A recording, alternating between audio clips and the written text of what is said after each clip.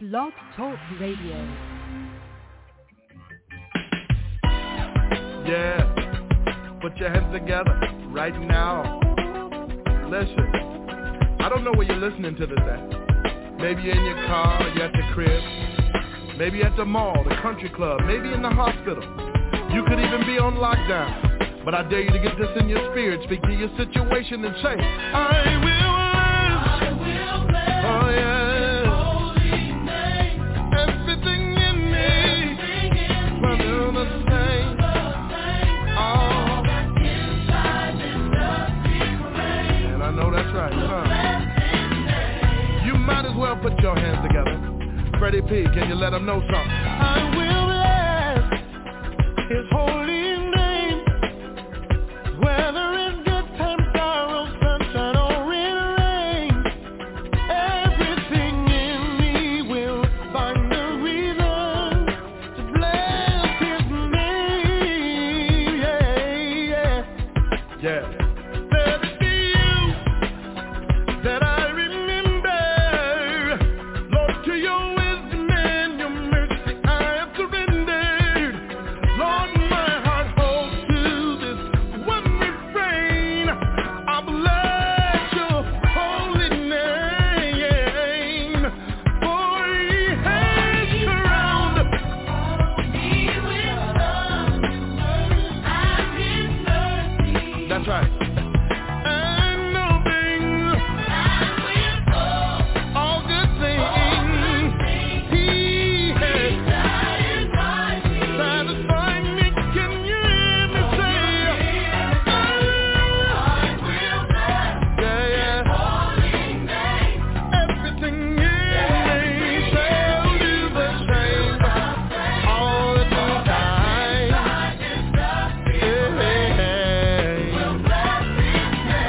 All right. Ma'am, can you help me? Every instrument and every voice forsake his own way and make the choice that when it seems that your heart would faint, you'll bless his name, bless his name. He will love with mercy and loving kindness, he has come me and said, all good things shall he satisfied me. Can you hear me say, I will bless his holy name. Everything in me say, do the same, yeah. All at the time, the grave shall bless his holy name. Can you say one more time? I'll say, I will bless his holy name. Come on. Everything in me will do the same. All that's inside this dusty frame will bless his name. Everybody in the room just say, Lord, I won't forget what is done for me, his benefits, say, all that's inside me, everything, say, I won't forget, say no. Won't forget what he's done for me, his benefits, yeah, all that's inside me, everything, say, I won't forget, no, I won't forget, hey, yeah, your mercy and your loving kindness, you've been too good to me, won't forget, I won't forget, no.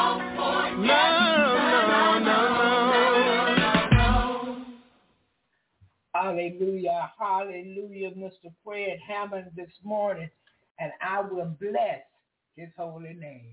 All that's inside this dusty frame will bless his name. Hallelujah. He's worthy. He's worthy. We talking about the Son of the true and living God, the God that have all power. There's no higher power. Jehovah, his Son, Jesus. Hallelujah. We will bless his holy name. Hallelujah. Hallelujah. We need to lift him up today. He's worthy. He's worthy. Lift him up every day. But today is where we are. Yesterday is gone. Tomorrow is not promised. But today, right here where we are, we need to lift him up. Hallelujah. He said if he be lifted up, he'll draw all men unto him. And so we're so grateful this morning to have a God who can draw us. Yeah. If we lost, he can find us and draw us, which he already know where we are. Hallelujah. We have several things today lined up, and we're going to have Bishop E.B. Hill again today with his classic sermon, and as our main speaker. But we're going to hear some things that maybe we didn't even know. Yeah. And so we're going to hear that today and tell the Lord thank you. And E.B. classic sermon is say it again. Say it again. Hallelujah. And I know this will bless us again this morning. So many requested him. Bring him. So I said, well, I'll do a double shot. Yeah. So Wednesday we got it, and Thursday we're going to have E.B. Hill again, and then we're going to have Dr. Marcus Cosby. And when it's out of your hand, hallelujah, we're going to listen to him. And we've heard him before, his testimony about his son. So I believe this encourages and it helps people because many are going through the same thing. Yeah, I ministered to a lady last night about her son. And let me tell y'all something this morning too, and then we go into prayer. I know when we have children, we love these children. Oh, we love them. And when something happens to these children, whether it's their fault or somebody else's fault, honey, it's like we fall to pieces. But let me tell you this, parents, and parents with adult children. God made the children for his pleasure. They really belong to him. You're the vessel he used to bring them into the world, mothers. But they don't just belong to you, fathers. And if you train your child in the way he should go when he get old, he won't depart from it. You're going to know something about this, I'm telling you. When your child get in trouble and they lock him or her up, you're going to know something. Now, the only way you don't know something is you looking through your natural eyes. You're not going to God in the spirit concerning your young'un. And many parents know the child is guilty of what the child done, but they stand back and say, no, I don't believe my child did that. You know what was going on. He wasn't coming home. He wasn't doing the same things he used to do. His attitude or her attitude had gotten bad. You saw them hanging out with the wrong people. You knew their friends wasn't their friends. They were just some associates that your children thought was their friends. And they got in trouble for somebody else. One of these thought was somebody they thought was their friend. Listen, if God allowed your child, girl or boy, to go to a drug treatment, and they locked them up for months. If God allow your child to go to the military, if he allow your child to go to prison, go to jail, know this, God is sparing your child's life. Because if they stay where they are, they're not going to make it. You can talk to your child in a drug rehabilitation place. You can talk to your child if they go to the military, if they go to jail or prison. You can talk to your child. But if they're dead, you can talk to them, but they can't talk back to you. And we got to learn to accept what God allows. Sometimes God allows them to be locked up so that he can get their full attention, because when they're out here, it's too much going on. They don't get the full attention. They don't give God their full attention. Oh, and some mothers, they love them boys. Oh, my goodness. It does not make sense for you to uphold your child in their wrongdoing. You go back and repent and give them to God and walk away. And that's the hardest thing for people to do. Yet they say, I got faith. I trust God. God hear what you say, but he see what you're doing. And what you're saying and doing is two different things. So it's a lie. You're saying it out your mouth, but you don't believe it in your heart. Oh, and let me tell you something. That's some of the hardest ministering you ever want to see. When them mothers love them boys, or they love their daughter beyond, more than they could ever love God. Do y'all hear what I'm telling you this morning? They'll sell their house, they'll sell their soul to get them boys out of prison, or to get the girl out of prison. But God shut every door. I'm going to get me 2 lawyers. I'm telling you from experience, that's what I said for mine. I'm going to get 2 lawyers. In other words, the Lord said, I beg your pardon. You're not going to get nobody. This is in my hands. I sent you to talk to them. I came and talked to them. I sent other people. They wouldn't listen. So it's in my hands, except what I allow. I went on. But he let me know when he come out. Watch what I do in him when he come out. He became the bishop. Because I let go. I trust God. I believe what he said, and I let him have his way. Many times we can go to the word, and the word will speak to us, but we don't want to hear that. We want to run to the prophet. The prophet is, we want to go over here to the pastor, and we want to get a word. Always wanting a word. You got 66 books. You have 66 books. All the words you could ever need is in there. That's like, to me, a slap in God's face saying, I don't want your written word. Pow! Speak to me now. And sometimes what he got to say, you don't want to hear. When he let you know that boy that you love so much going to get 50 years, you don't want to hear that, but you want a word. They're always running behind somebody to get a word. When you get there and they tell you you don't have but 3 weeks to live, what you going to do then? You wanted a word. You didn't get in the word. You wanted a word you wanted. But if you'd have got in them 66 books, you'd have found out that boy turned his face to the wall and God gave him 15 more years. You'll find out the woman at the well soon could have committed suicide, but Jesus came along. You're going to find out that they were going to stone the woman who was caught in the very act of adultery. They were going to stone her, but Jesus was there. And he spared a life. He saved a life. We'll find that out, all these things in the Word of God. Not that he give us a direct word, hot off the press, straight from heaven. Yeah, he's not giving a word in them 66. He's giving his word, the truth. But we don't want this. And I'm telling you, parents, give your children to God, train them up in the way that they should go. Look, you didn't train them in the way that they should go when they turned out to be heathens. Now you crying, and it's my fault. I got to see about little Johnny. He locked up. I got to see about little Teresa. She locked up. You should be made to be locked up with them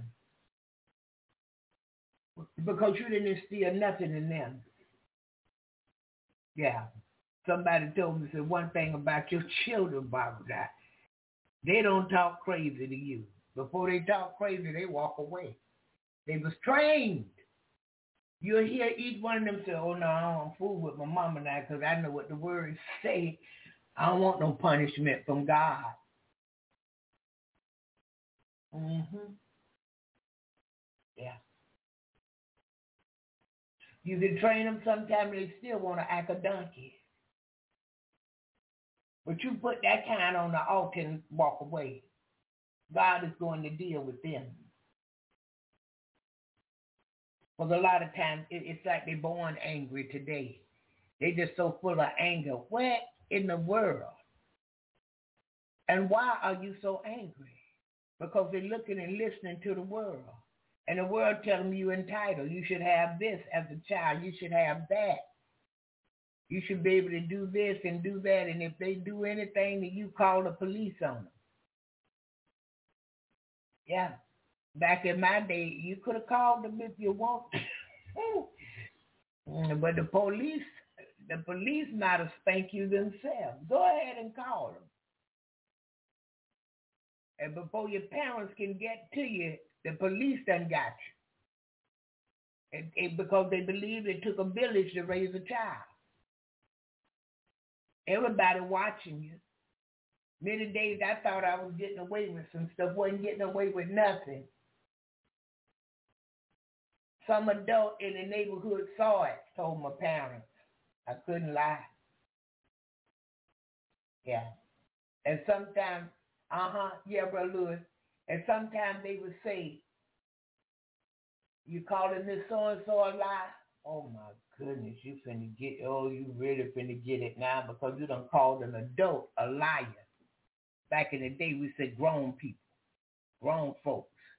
You done call that grown woman a lie. Oh, you finna get a really good one now. They finna spank you. Why? They was training you in the way you should go.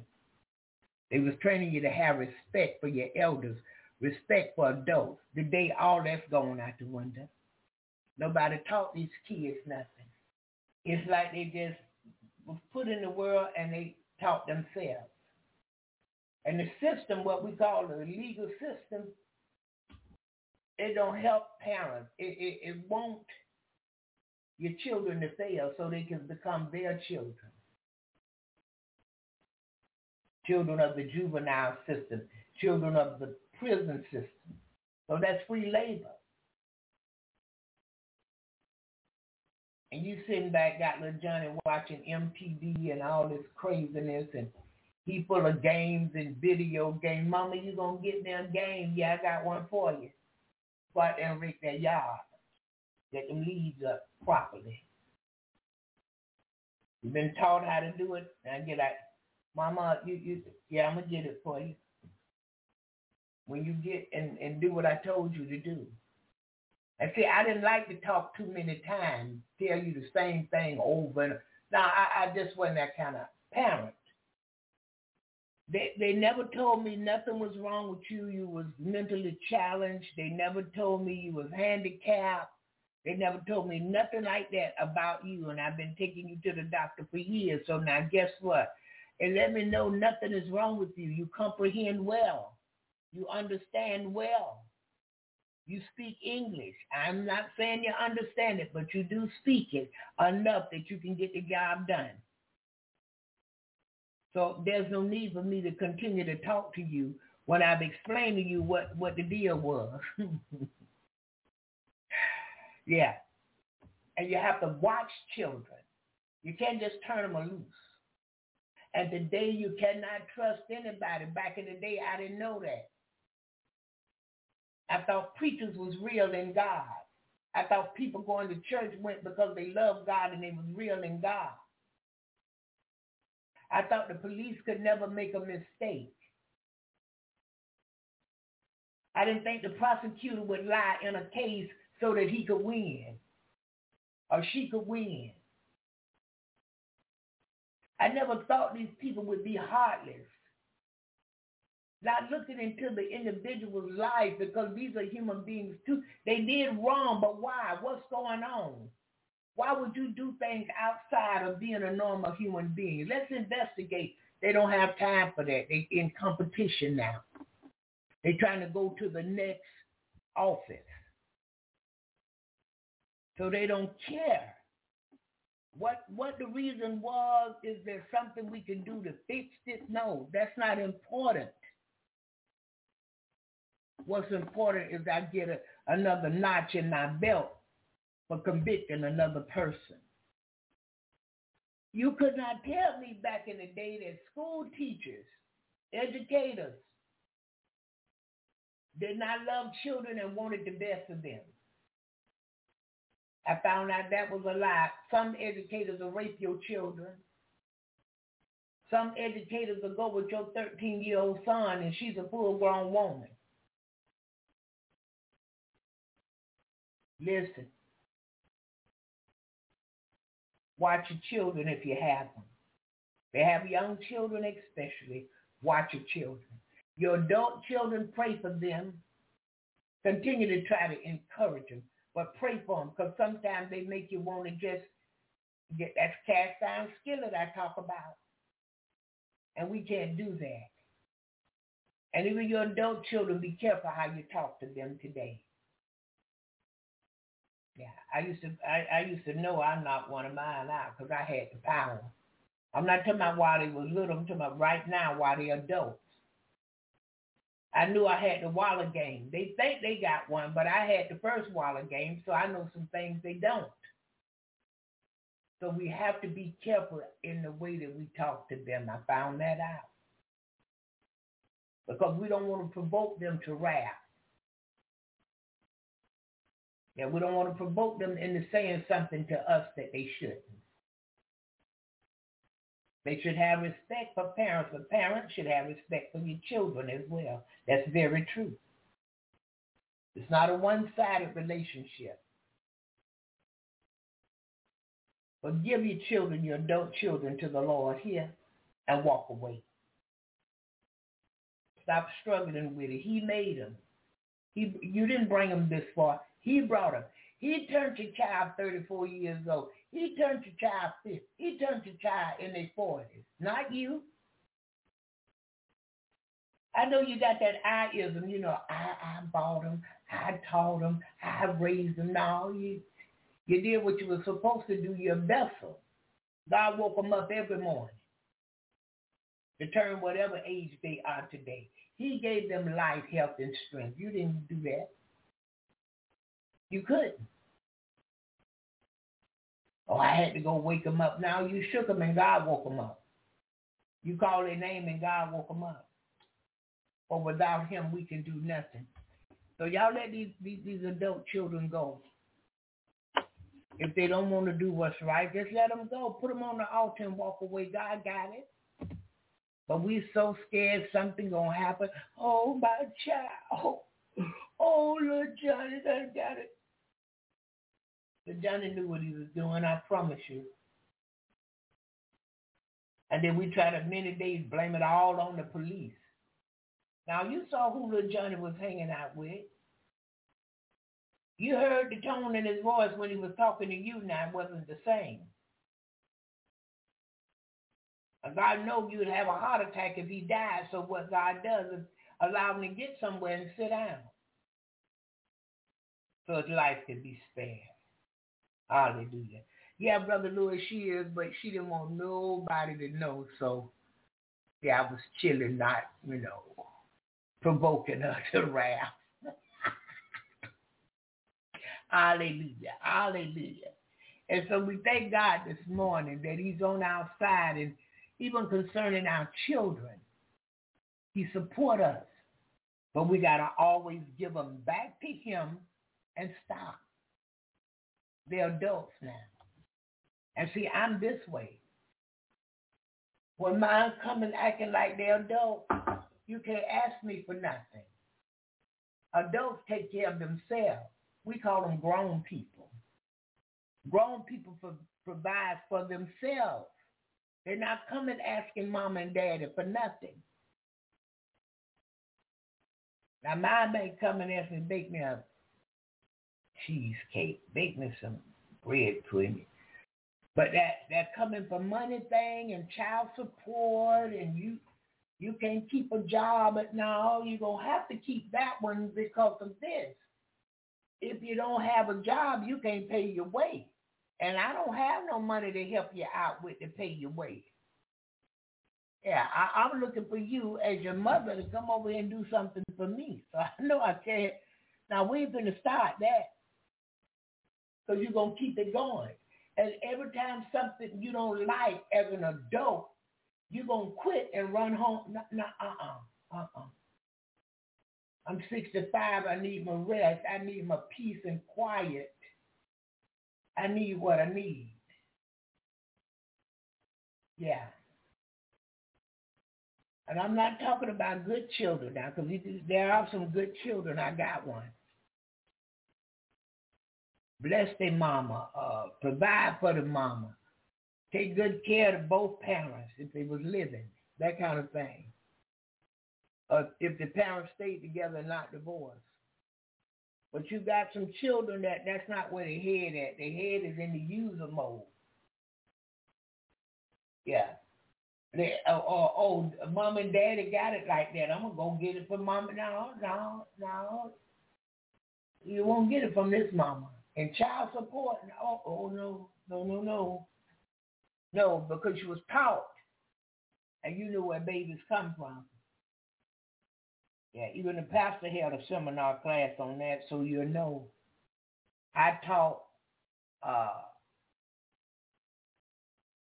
classes on before the young lady become pregnant, and the man and the boy come with her. Yeah, the boys could come in with the girls and hear this. So it was no excuse for you. Now you got a baby or two, and you want me to give you some money so you can pay your child support. You got life in a ditch. You want your mama to pay. You got life in a bubble gum. I didn't raise you to be non-independent. They depend on me. My boys, when they turned 14, by the time they turned 14 in the house, they had to have an after-school job. They had to be in activities at the school. They had to be writing out things that they needed to do to get into college, and they had to know what they were going to college for. Or if they chose the military. My oldest one, Lonnie, he chose the military. He wasn't going to go no more school. Not like that. He went to college to do the military, though. So he thought he was getting a deal, 2 for 1. And until this day, he feels blessed. Good morning, Doc Ministries. God bless you this morning. Good to see you. So look, what we got to do is go back to the Word. Always go back to the Word of God. Always pray. And if your children are your main concern, then you pray and keep them on the altar. If we delight ourselves in him, he'll give us the desires of our heart. Well, how you delighting, Barbara? I'm in the Word. I'm praying. I'm helping people where I can, strangers and any. I'm a cheerful giver. If I attend the church, I'm working in it. If I don't have an outside ministry, if I got a street ministry, I'm wide open.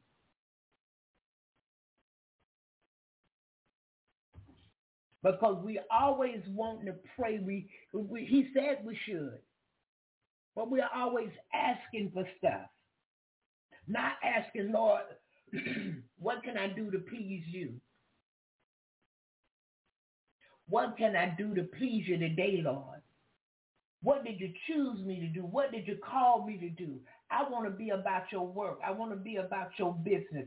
You said in your word, the harvest is plenteous, but the labors are few. And pray that the Lord of the harvest will send more laborers. And Father, I'm asking that you will send more laborers. But I need you to remember the labor that you called or chose me for. And Lord, show me what it is and help me to get my work done. Now, they teach it all the time because they want you to know that it's not by your works that's going to save you. We saved by the blood of Jesus. We saved because of the love of God. But that work, he needed to get done. Before you entered the world, he had already had a plan and a system for you. He didn't wait until the day of and say, I think I'll make Barbara And then once I was born, he decided, no. Before I entered my mother's womb, he already knew what he would use me for. He already knew I had the title evangelist because he gave it to me. He gave me work that I go and spread the good news of his son, Jesus Christ, that I go and encourage the saints of God. I tell you who he is, what he has done, what he will do, and maybe what he's doing right in that second, in that hour. Because we just want to go to him and get stuff. We just want to go to him and let him know we need. He supplied need according to his riches and glory by his son, Christ Jesus. Let's go to him and find out what we need to do unto him. Your children will be blessed. Let me tell you, 8 biologicals, if I worry about them, my name is Stony Mountain. If I worry about one of them. There are times when they tell me things I'm a bit concerned, but I'm going to God. He made them. And he proved it to me. They belong to me. You right there with them and you can't save them. You right there with them and you can't spare their lives. Only I can. So when I hear something, they tell me something that I can get a bit concerned, but I'm putting it on the altar and I'm walking away. I promise you. I didn't give them everything they wanted, yet they were spoiled. I cooked good for them. Oh, yes. Tried my very best, the best that I could, to keep them safe. Tried to train them and teach them. This is not what you do right here. You see that group of people, that's not who you associate with. Try to show them love. Some people want to hear you say you love them, and many people tell them they love them, but they don't show them no love. I think actions speak louder than words. I'm going to just tiptoe right here. I'm going to tiptoe and run at the same time in Jesus. That's how I feel right now. His word is true. If you feel God, he's going to give you wisdom. He gave me wisdom on how to teach the children, but their eyes was on the world. They wanted what the world had, and the young people they was hanging with wanted what they had. One young man came to the house to ask to spend one night. I think it was almost 6 weeks later before I got him up out my house. I had to ask his mama, can he come home? Do he still live with you? He said, we're going to get jobs. We're going to help you. No, go get you a job and help your mother. These young men in here, they already know what to do. They already know the plan. Because one day they're going to go in the world, and the world is not going to treat them like I treated them. The world was not going to show my children love like I showed them. So I had to prepare them to go into the world, and I tried to prepare them through Jesus. I didn't send them to church. I took them. I cooked at home, homemade from scratch meals. It's love in that. Bought them their favorite cereal, their favorite thing. I don't eat field peas. Okay, well, what do you eat? I want green beans. Well, we got green beans. I tried to show them love and that I love them. So sometimes you can do this and they miss the mark because their eyes is in the world. Their eyes on who they're going to school with. Oh, I like that guy there. He cool. Yeah, baby, he cooling on his way to hell, sugar. For the wages of sin is death. But the gift of God is eternal life through Christ Jesus. I taught them. Not just sent them, the Bible study and the Sunday school. I taught them at home. Yeah, when I learned to do better, I taught them better. And it wasn't very long because the prayers of the righteous avail as much. And my parents' prayers for the grandchildren is that I would get a brain so I could train. God would bless me with a mind so I could train my children in the way that they should go so that when they get old, they wouldn't depart from it. For some of us, we love these children so hard, love them right on in prison, love them right on to jail, because we don't teach them nothing. And then again, sometimes we teach them and they turn out to do what they want because their eyes is in the world. And see, we know because now we saved, we've been sanctified. God done set us aside unto himself. We filled with his spirit. And see, now we know that we come out from among them and we separated from the world. We don't look like the world. We don't act like the world. Now we some other people. Because if any man be in Christ, he's a new creature. Old things have passed away, and behold, all things have become new. Now that's the word. That's not Barbara. And if you don't think that you in him and he in you, go back to the altar and ask him for it again. And don't let go until he does it. I didn't let go until he filled me. I had to have that leader because I needed that leadership. I had to have that reminder because I was so forgetful. Hey, glory, hallelujah, Jesus. Hey, thank you. Oh, thank you this morning, Lord. Thank you, Jesus. But when we don't have our mind right, and the only way to get it right is in God. Only way to get a new mind and a stable mind is to get with God. He give us power, he give us love, and he'll give us a sound mind. That's what he gives. Because he wished that none should perish. He don't want nobody being ignorant. He won't have us ignorant. If we say we're saved and we're ignorant, it's because we haven't been in the Word. It's because we don't have a prayer life and a Bible study life. And it's because we come and asking for stuff and things. We're not asking him to fix our hearts and regulate our minds. We're not asking him for wisdom and knowledge and understanding of his word and what he would have us to do and the way he wants us to walk in him. We praying for the house on the hill with the dog named Fluffy. We praying for the big Bentley. Yeah, we praying for all kind of stuff. Other than, Lord, what would you have me to do? And we're so scared we're going to become homeless. Some people, they don't know what to do. But I hear the scripture over in Proverbs saying, trust in the Lord with all thine heart and lean not to thine own understanding. In all thy ways acknowledge him, and he shall direct your path.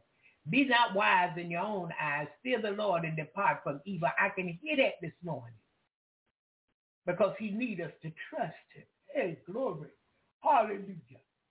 If we learn to trust him, there's nothing he won't do for us. He won't withhold even no good thing if we walk upright before him the best that we can. He knows the very intent of your heart. He knows what you can do and what you can't do. He already knows, but he wants you to open your mouth.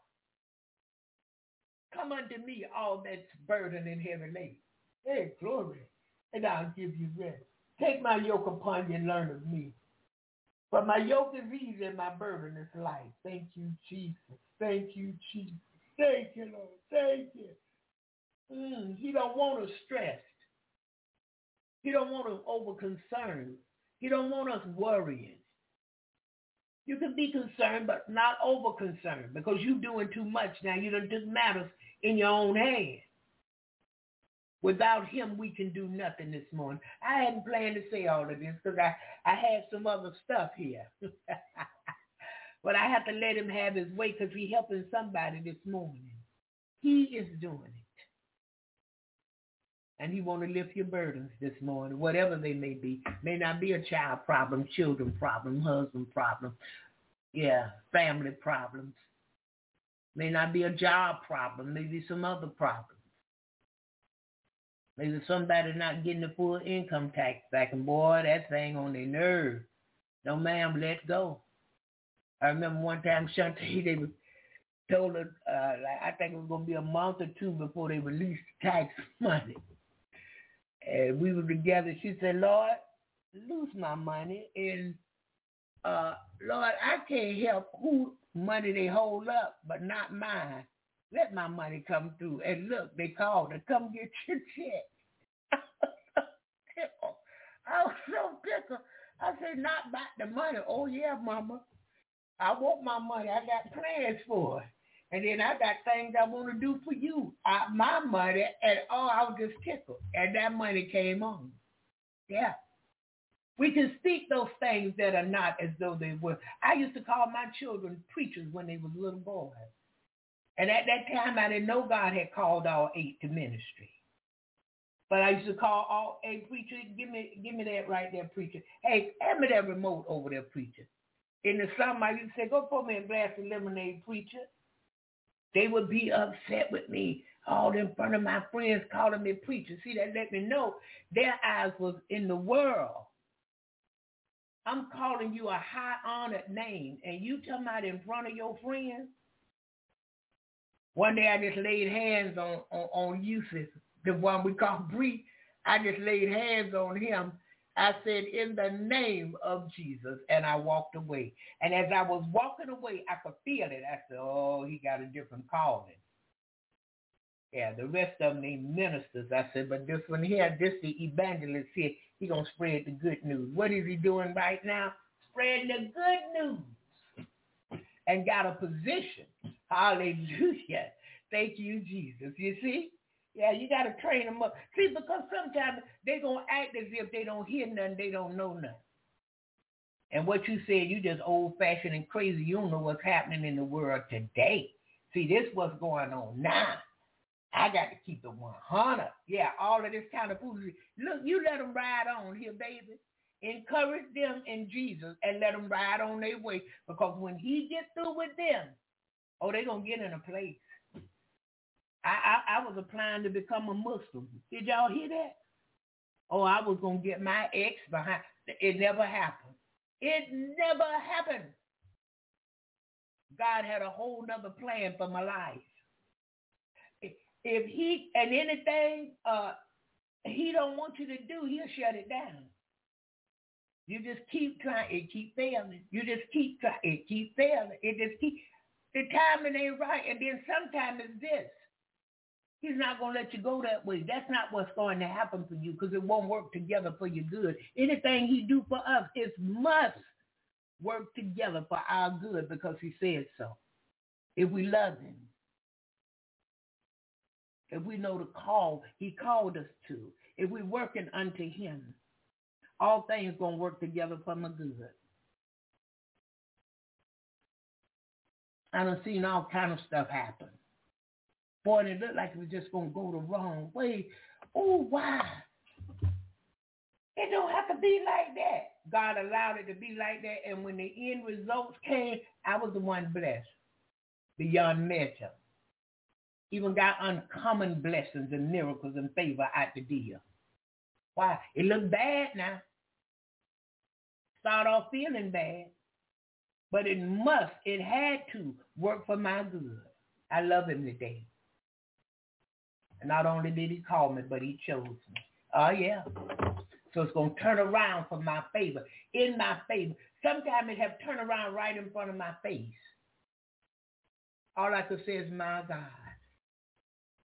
So that's who did it, my God, Jehovah, the one who made the heavens and the earth. The one that so loved the world, he sent his only begotten son. That if we'll just simply believe on him, we won't perish, but have everlasting life. And the same God, look, he sent his son for the good, the bad, and the ugly. He's no respecter of persons. He can use anybody and anything. Any willing vessel, he can use you. He won't do it against your will, but if you're willing, my goodness from Zion, he'll use you. Oh, amen goes right there. I feel the Spirit of the Lord moving this morning. Hallelujah. And it won't be long. Oh, yeah. Let me get to prayer right quick. And after prayer, we're coming back with one request. And then I have a little clip I want to play for you to take a listen to. If God be for us, he's more than the whole world against us.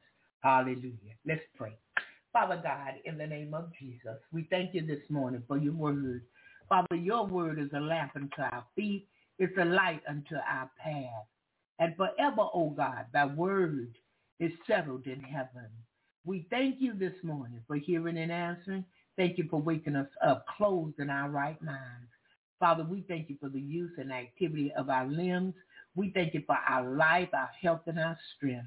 Lord, we may not all be feeling well, but God, we give it all to you this morning, for you are able to see us through. Our trials come to make us strong. Father, we are overcome by our testimony and the blood of the Lamb.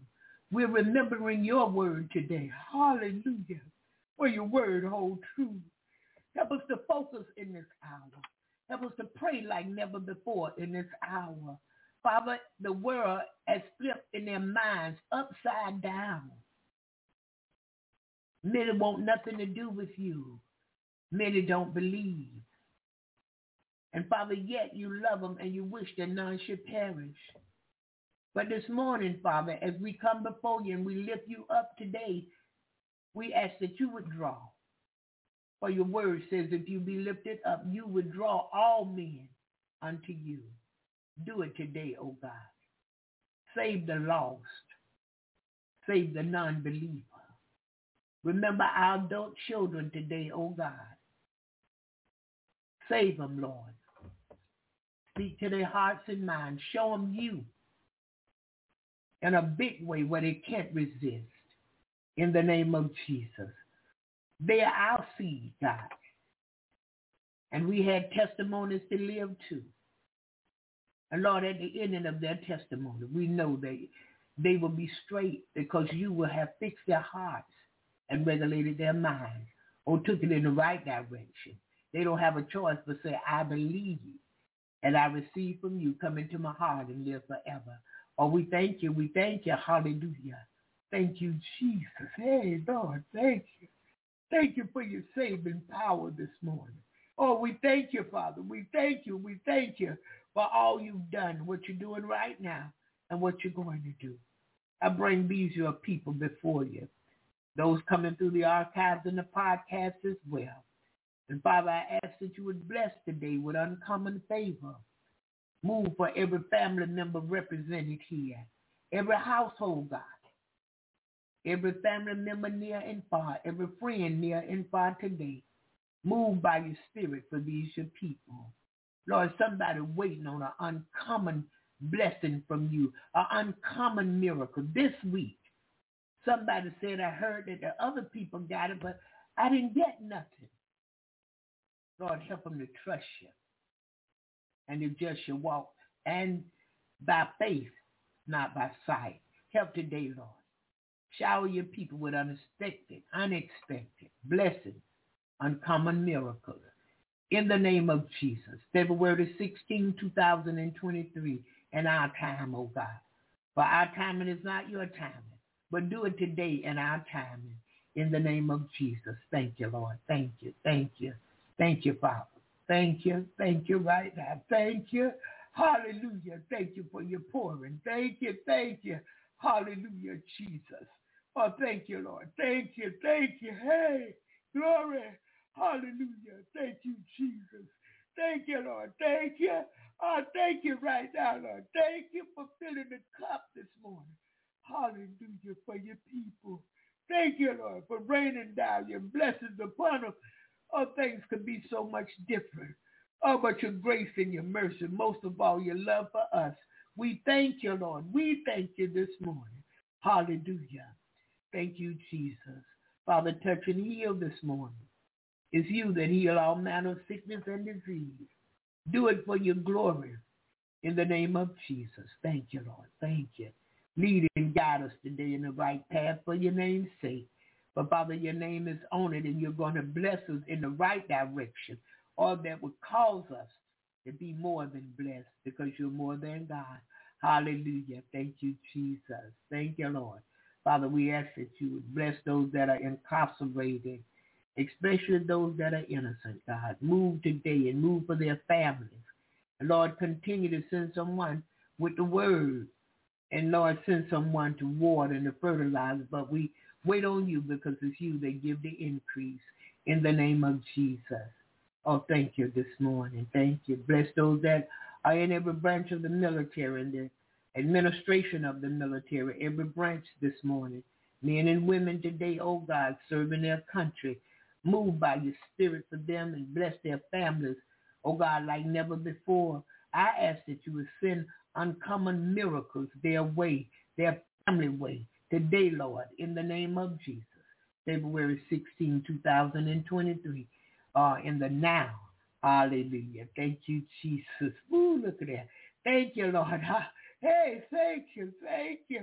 Thank you, thank you, thank you, Lord, I thank you. We thank you this morning for what you're doing for the military. Thank you, Jesus. Thank you, thank you. Hallelujah. We wanted to give up, but you're moving this morning. Thank you, Jesus. Thank you, Lord. We give you glory. We give you honor and praise. Father, we come asking that you would bless widowers and bereaved families and intercessory prayer people everywhere. Preachers, preaching in the name of Jesus and obedience unto you and love for your people this morning. Father, we ask that you would bless Israel and prosper Jerusalem. Bless all our brothers and sisters overseas, God. Bless their families, their children. You know what they all standing in need of. We ask this morning that you would supply the need, and God, that you would go beyond and give them uncommon favor like they've never had before. And we thank you this morning because favor will open doors even for their children in the name of Jesus. Thank you this morning, Father. Thank you, thank you. And Father, we ask that you would bless this United States of America. Bless this U.S. as they're calling it.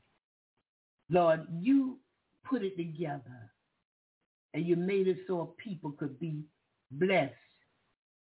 A people could have miracles. A people could know your son, Jesus. That your people would prepare and go back with you when you come. And Lord, people have allowed the enemy to come in and steal because that's his job. They allowed him to come in and kill and destroy.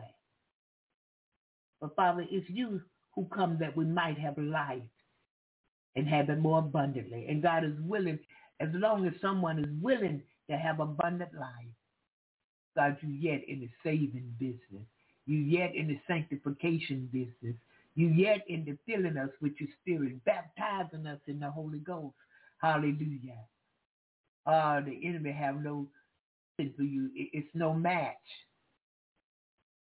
And Father, we thank you for all you've done. Ask that you would bless the leadership of America. Fix their hearts and regulate their minds today. That God, they would do the right thing and remember, without you, they can do nothing. It's not because of them that the country is still existing. It's because of you. Because on their value and their views, we would have been went out of here. We would have been folded and went over. Someone else would have been over us. Oh, but your grace and your mercy, most of all your love. And Father, you have all power. There's no higher power. And you have the last word on everything. We thank you this morning. Hallelujah. Bless this segment of Jesus in the morning. Feed us until we want no more. Father, bless us today like never before. Let us hold on to your word today and not forget. Let us not let nothing choke it out of us, burn it from us, but that, God, we would hide it in our hearts that we might not sin against you. Do it today in the name of Jesus. We thank you, Father. We give you glory, honor, and praise. Thank you for the cup this morning. Hallelujah. All fulfilling. Thank you, Lord. Thank you.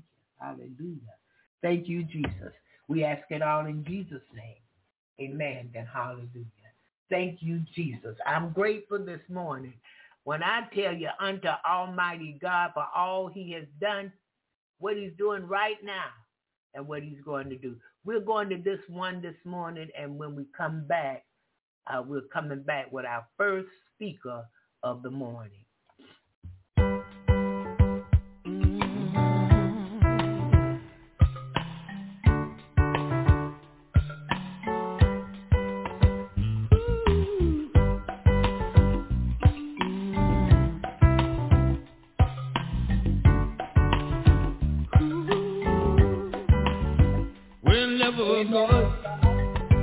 Shine a light on me. Open up my eyes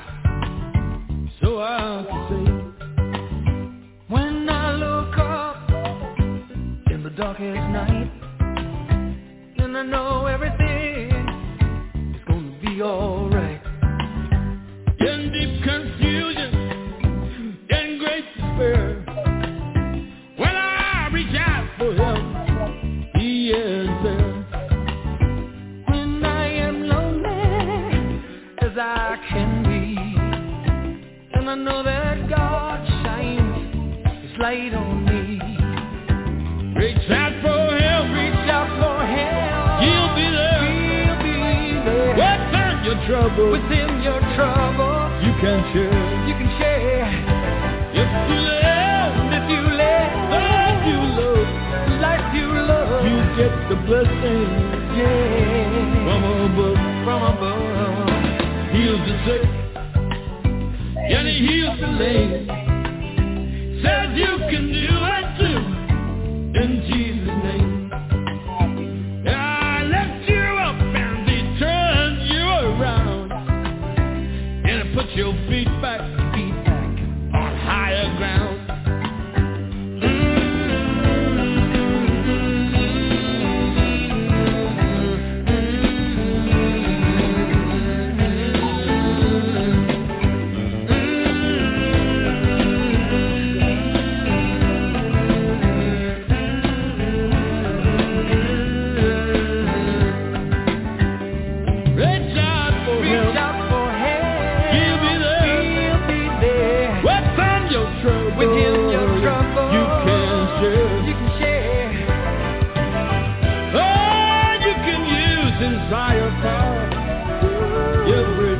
Every day, yeah, any hour, heals the sick, He heals the lame, and He says you can heal them too in Jesus' name. He lifts you up and He turns you around, puts your feet back on, your feet higher ground, higher ground.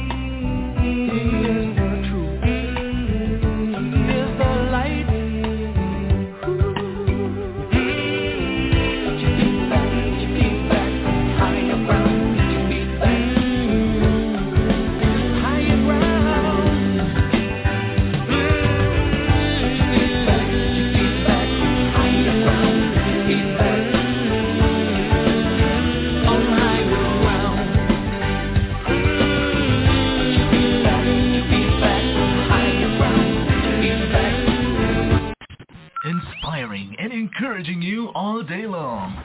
Jesus in the Morning Radio with Barbara. Amen.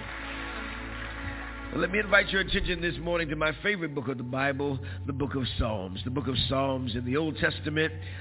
Very familiar passage of Scripture to many Bible readers. Psalm 46. Psalm 46, the Old Testament book of Psalms at Psalm 46. I call your attention to verse 10. Psalm 46, beginning at verse 10. Psalm 46, beginning at verse 10. If you have that passage of Scripture, say amen. If you don't, say wait for me. I'm waiting. I heard you just after Job and before Proverbs. In the Old Testament, you'll find the book of Psalms, the longest book of the Bible, Psalm 46, beginning at verse 10. I'm going to read today from the Old King James Version of the Holy Word of God. And this is what the Word of God says. Be still and know that I am God. I will be exalted among the heathen. I will be exalted in the earth. That's enough. Amen. Praise God for His holy word. You may be seated in the presence of the living God. Be still and know that I am God. I will be exalted among the heathen. I will be exalted in the earth. For the time that is ours to share together today, I want to talk from the subject, when it's out of your hands. When it's out of your hands. What do you do when there's absolutely nothing you can do?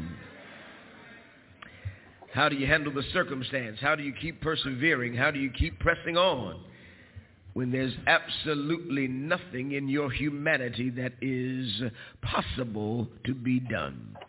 I found myself wrestling with that, Pastor Lawson, over these last several weeks. This past month and some change has been, of course, a most trying ordeal, trying to deal with the reality that there's just nothing that I could do about the situation at hand. Dealing with a 12-year-old boy, now 13, praise the Lord, who was wrestling with a physical ailment from which he could get no swift release. Dealing with the reality that the pain in his body was so severe, it would sometimes keep him up at night or wake him out of his sleep. How do you handle a situation when you can't do anything about the situation you're trying to handle? And I understand, I'm a Christian, I believe in the power of prayer. I know I can pray.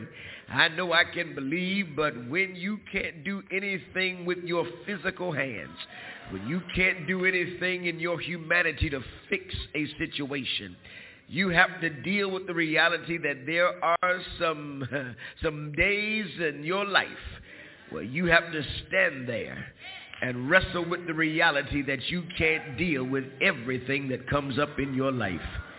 That's where I've been, church family, for the past several weeks, and I got a funny feeling and a sneaking suspicion that I'm not the only person who's found yourself at that situation in life.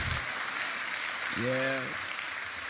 If you live life long enough, you'll find yourself at the place where you don't have the opportunity to do anything about the circumstance you're facing.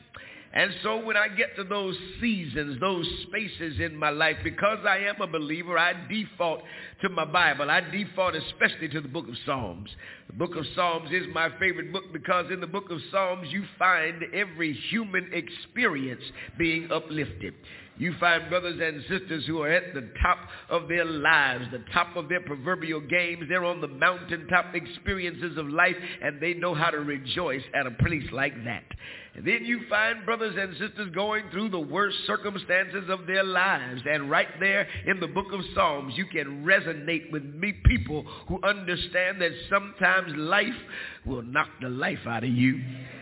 In the book of Psalms, you find people who desire to rejoice in the Lord and celebrate God's goodness, but you also find people who just want to be real about their circumstance, and they say, God, you better do something about this situation and do something fast. I like the book of Psalms because every human emotion is revealed from Psalm 1 to Psalm 150, and I'm grateful that in Psalm 46, this passage that is before us today, we have the experience of brothers and sisters who are in relationship with God and have confidence in Him to the point that they would sing a song and worship God in the midst of the circumstances of their lives. Psalm 46, according to scholarship, Reverend A.J., is known as a song, a communal song of confidence and trust. When you read Psalm 46, you are reminded that there are a group of believers who understand that God is at work in every scene and situation of life, and we can trust God with everything that is within us. Listen to how Psalm 46 starts off. You Bible readers know it. It says, God is our refuge and strength, a very present help in trouble. Don't miss it. You hear the community's voice being raised as they celebrate a God who continues to do great things in their lives. Can I give it to to you again. God is our refuge and strength, a very present help in trouble. The community is celebrating their confidence and trust in the God of their salvation. I like it. I appreciate the fact that when we get in settings like this, we can celebrate that God is our refuge and strength, a very present help in the time of trouble. I have absolutely no qualms with verse 1, but it's around verse 2 that I start not so much resonating with the psalmist. Can I be transparent and honest with you on a Sunday morning? Because at verse 2, he says, therefore will not we fear. He says, because I know that God is our refuge and strength, a very present help in the time of trouble, therefore we will not fear. Now, I get it from a theoretical point of view. I get it when I'm dealing with reading the scriptures as a believer in the Lord our God. But can I be real honest with you? I've been through some stuff in the past few weeks that was scary situations. I've seen some things that were quite scary. I've heard some things that were quite scary. I've had a son who's been scared of his situation and his siblings who've been afraid of what might happen to him. And I know that you're not supposed to act like you ever have any fear to creep up in your life, but I'm just going to go on record and tell everybody in the church there have been some seasons over these past few days where some fear has shown up in my situation. Oh yeah. I know God has not given us the spirit of fear, but we got it from somewhere, because somebody can testify every now and then if you run up on the wrong thing, it will scare you beyond belief.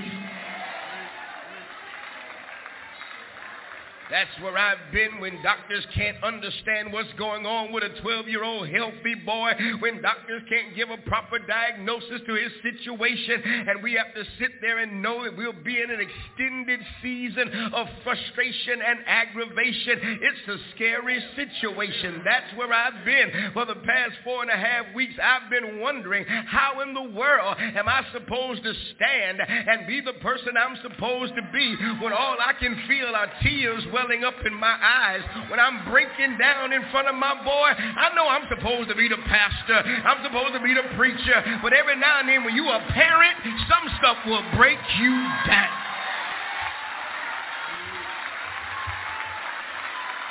Break you down. Therefore will not we fear. I get it from a theoretical perspective, but personally, child of God, that was not my testimony over these past few weeks, and it still ain't my testimony. I'm trying to preach through this thing, you understand? And so here it is. Bible says we won't fear. And over again through these 11 verses, the psalmist is raising up his confidence in God. And for 10 of the 11 verses of the psalmist, the hymn writer, the worship leader is trying to get everybody in the community to understand just how wonderful our God is. And I get it. I appreciate it. But likewise, I more appreciate verse 10, because in verse 10, God decides, I'm not going to let the worship leader speak on my behalf. Verse 10 is when God shows up in the midst of the psalm and speaks for himself. And when God speaks for himself, he says, listen here, I know you got some trepidation. I know you got some fear. I know it's some stuff that's shaking you to your core. So here's my word for you, child of God.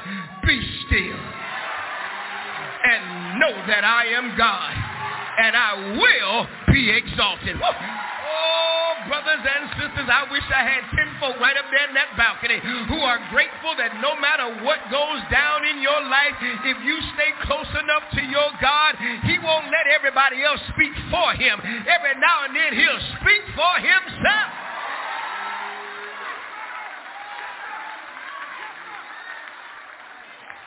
Be still and know that I am God. I will be exalted among the heathen. I will be exalted in the earth. I love the text, brothers and sisters, because it reminds me that God knows how to show up just in the nick of time and speak a word into your situation that lets you know that trouble will not last always. Lets you know that you won't cry always. You won't be despondent always. You won't be brokenhearted always. Can I find 7 people who can look back over your life and testify, I've been brokenhearted. I've been frustrated. I've been torn down. But God knows how to knit the pieces of my broken heart back together and give me victory over my adversity. So watch God help us deal with the reality that when it's out of your hands, if you can learn how to put it in God's hands, everything is going to work out all right. Now, church family, this blesses me because the first thing the text seems to teach me is that when it's out of your hands, you and I need to learn how to, watch this, relax. Yeah, I know that wasn't something you came to hear, because you know sometimes the stuff you deal with in your life can stress you out. Can I find the people in church who will be honest, even if the person next to you won't be, and testify? There's some stuff on my job, there's some stuff in my life, there's some stuff in my finances, there's some stuff going on with my family that stresses me out. Oh, don't let these Sunday go to meeting clothes fool you. Don't let this MAC makeup on these sisters' faces fool you. Don't let these nice shoes on these brothers' feet fool you. Some stuff in life will stress you out. And it is into that situation that God shows up and says, relax. Now, I say that a lot to my children. I've been saying that a lot to my children for a long time, and now God had to say it back to me. He said, hey, boy, relax.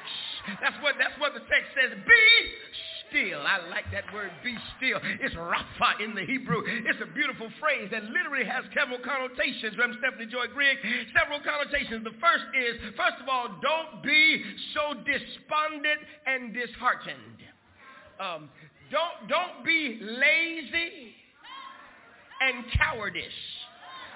But another phrase that this connotation reveals is to withdraw, to drop your weapons and let God handle it. No, you missed it. No. It is an arsenal kind of picture, because if you'll remember the previous verses, if you read it before, you know that the psalmist speaks about wars that God makes to cease. He says there's always some kind of war, some kind of drama, some kind of situation that shows up in your life. And when you are in relationship with God, when you can't handle the war, the battle, the drama, the stress, God says, withdraw, retreat, drop your weapons. I got this. Yeah. That didn't bless you like it blessed me, so let me push it a bit farther. He not only says, I got this, he likewise says, I got you. Now that's what blesses my socks off, to know that in the midst of the situation, God's got it and God's got me. Because when you don't know what to do, and when it's out of your control, and when you don't know how to do anything about the circumstance in front of you, you've got to have somebody bigger than you, greater than you, stronger than you, who is able to do exceeding abundantly above all you can ask or think, who can step in and work that thing out for your good. Can I find 7 people in church today who can look back over your life and testify, if I hadn't taken my hands off some stuff, I'd have messed it up for the rest of my life. But when I learned how to withdraw, say, hey God, if you don't do it, it ain't gonna get done. I need you to work this thing out. I found out he'll work all things together for the good of them who love him and are the called according to his purpose. That's my word to somebody today. As you get ready to go back to work tomorrow, with them folks stressing you out, when you get ready to go back home today, with them folks stressing you out, some of whom sitting next to you right now, keep looking straight ahead.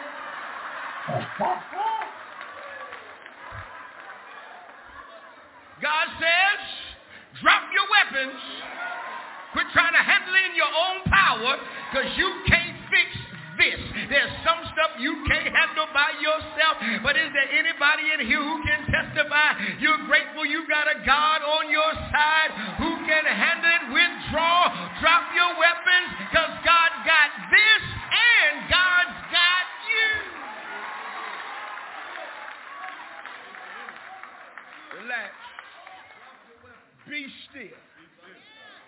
Be still. Be still. I want you to relax. But that's not all I want you to do. I want you to relax, first of all, because there are going to be some circumstances that are going to come at you that if you tried to handle it, it just mess you up more. I'm in the Bible, because when you read verses 2 and 3, he says, we don't fear because even if the earth be removed, and if the mountains be carried in the midst of the sea, waters roar and be troubled, mountains shake and with the swelling thereof. He literally speaks of if all of creation goes completely haywire, you can't do nothing about it anyway. So you may as well withdraw and let God be God. Okay. Maybe you haven't run up on the right thing yet that you couldn't handle by yourself. And I get it, because I'm a fixer. That's what I do. I fix stuff.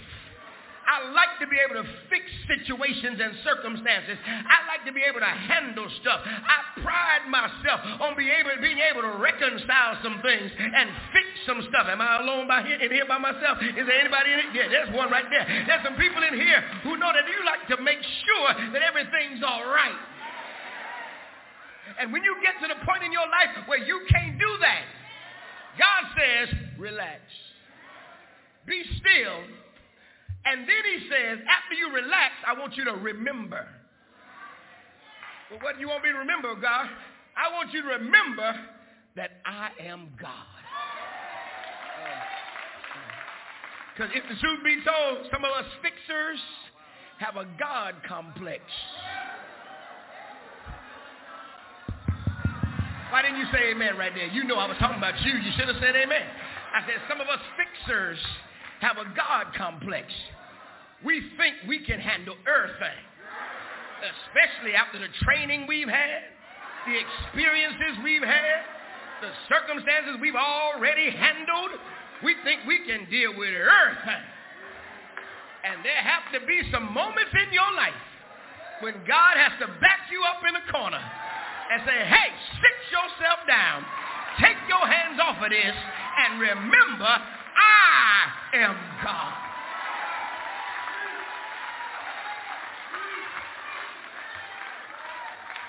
Be still and know that I am God. I like this, brothers and sisters, because what God is trying to get everybody in the community to understand is that they have a track record with God. They have some history with God. They have had some moments with God that they need to reflect upon, and they can remember what God has already done. As a matter of fact, it's right there in Psalm 46. The worship leader, the songwriter, has tried to remind them of who God is in the first place. It's in verse 1. I said it to you earlier in the sermon. I told you God is our refuge, and God is our strength, and he's a very present help in trouble. Rewind, press play. You missed it. I said he's our refuge. He's our hiding place. He's a shelter from the storm. He's the one into whom we can run and be safe. Is there anybody who ever had to just run up on God and say, hey, God, I need you to hold me and secure me and safeguard me? He's our refuge. But he's also our strength. I'm talking to that person who tried to handle stuff in your own power, and you got weaker and weaker along the journey, but you found out when you called out to your God, he would show up and strengthen you in ways you never thought imaginable. I need 6 people in every section to testify that every now and then you've had to cry out like the old saints, Father, I stretch my hand to thee because there's no other help I know. And is there anybody in here who can testify he will strengthen you? Is there anybody who can just help me preach and testify? He'll restore your strength. He'll renew your strength. He'll lift you up and give you another lease on life. He'll help you to shake off the stuff you had to go through so you can get ready for the stuff that is ahead of you. He said, I want you to know that he's our refuge. He's our strength. And he's a very present help in trouble. Look at the imagery, child of God. The Bible literally helps us to understand that when you get in these kinds of stressful situations, distressing circumstances, you ain't got to go look for God. Pardon me, bad grammar. You don't have to search for God. He's already there.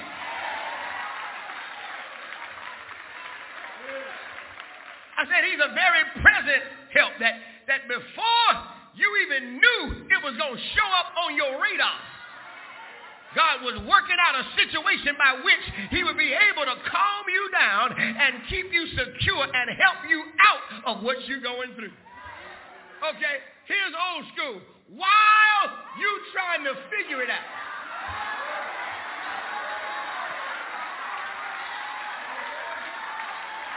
he's already worked it. Is there anybody in here ever seen God work some stuff out in your life? I need somebody to testify. I couldn't handle it on the job, couldn't handle it in my family, but God worked some things out for me. And so then, Pastor Lawson, the psalmist has to help us understand verses 7 and 11. The Lord of hosts is with us. The God of Jacob is our refuge. Let me give it to you again. I said the Lord of hosts is with us. The God of Jacob is our refuge. You don't have to go seek for him. You don't have to search him out. The Lord of hosts is with us. I love that connotation, the Lord of hosts. That's the big God. That's the battle-fighting God. That's the warrior God. That's the God who says, hey, sit down and watch me work. Anybody ever seen God do that in your situation? Then the Lord of hosts shows up. The God of Jacob is our refuge. And then watch this little word at the end of verses 7 and 11. It's in the King James Version. It says, Selah.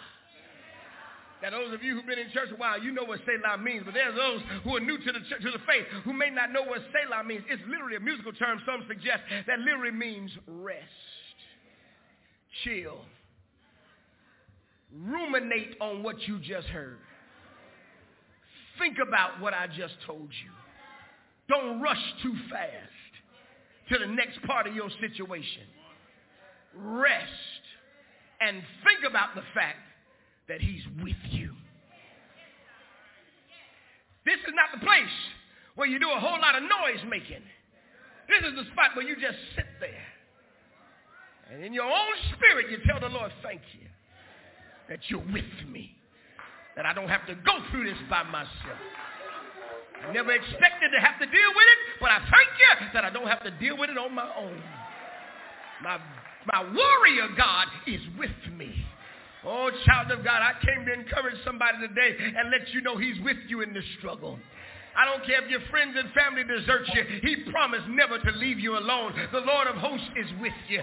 Rest in that. Believe that. Think about that. Let it run around in your mind. Let it run through your spirit. Let it roll over you and let it engulf you, because you need to know that when you go back to what you have to deal with. The Lord of hosts is with us. The God of Jacob is our refuge. And he says you ought to remember that. Don't you let your mind forget that, because life will make you forget what you just shouted about 20 minutes ago.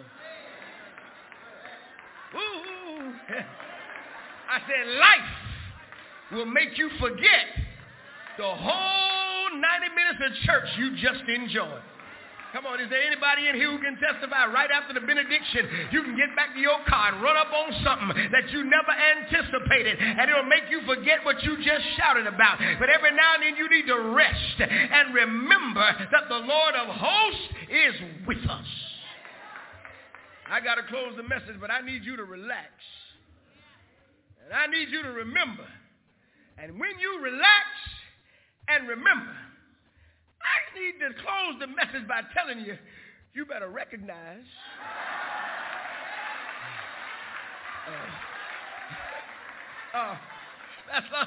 it's right there in the book. I have not left verse 10 yet. He says, I will be exalted among the heathen. I will be exalted in the earth. New International Version says, I'll be exalted among the nations. But I like that word heathen. It literally means those who don't believe that I am who I say I am. They will soon recognize that everything I say about myself I'm able to provide and perform just when you need it most. Everything I say that I am, I will be because you need me to be. And I'll make sure that even your haters know that if you're in relationship with God, it doesn't matter what they do to, for, or about you. God will work that thing out for your good. Okay. I will be exalted among the heathen. I saw it happen, Pastor Lawson. Sitting in that boy's hospital room over these last few weeks. I saw it happen. We were there preparing for the third surgery. Didn't anticipate a third surgery, but because my boy wasn't getting any better, we were sitting there preparing for the third surgery. It's called an add-on surgery. Medical professionals in the room will know what an add-on is. It means it wasn't on the schedule at first, but it popped up and you need to put it on the schedule and get into OR as soon as you possibly can. So we were an add-on for that day. So we had high hopes that the surgery would be in the morning. Surgery was not able to be in the morning, so we're just going through the day. By noon, still no surgery. Middle of the afternoon, still no surgery. Around 5 o'clock, the doctor who was to perform the surgery comes into the room and she says, I'm trying to stay, but I've been operating all day long, and it's time for me to get off now. And it's time for me to go, and I don't think I'm going to be able to perform your surgery because there's no operating room available for us. So now you can imagine the tension in the room. She's giving us some bad news, and we had put our confidence in Sister Girl because the day before, she said, all my colleagues call me the ear girl. And my boy got an ear problem. So I want the ear girl to handle the problem with the boy with the ear issue.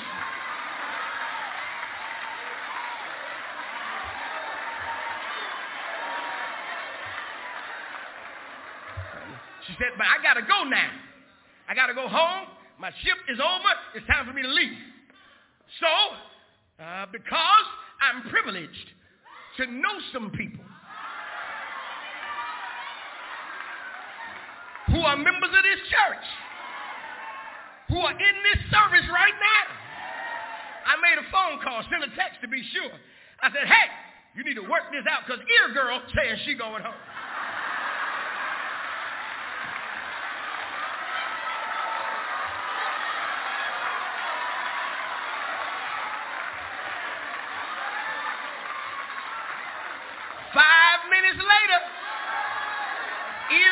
Walked back in the room.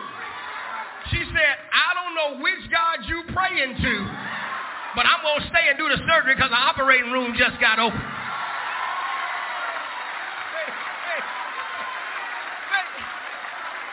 To which Mrs. Cosby said, well, if you got 5 minutes, sit down. Let me tell you about the God we praying to.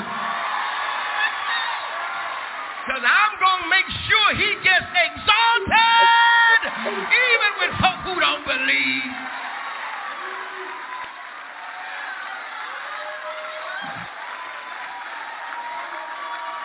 Hallelujah. That's why you can't hold on to your testimony. You better open up your mouth about your God.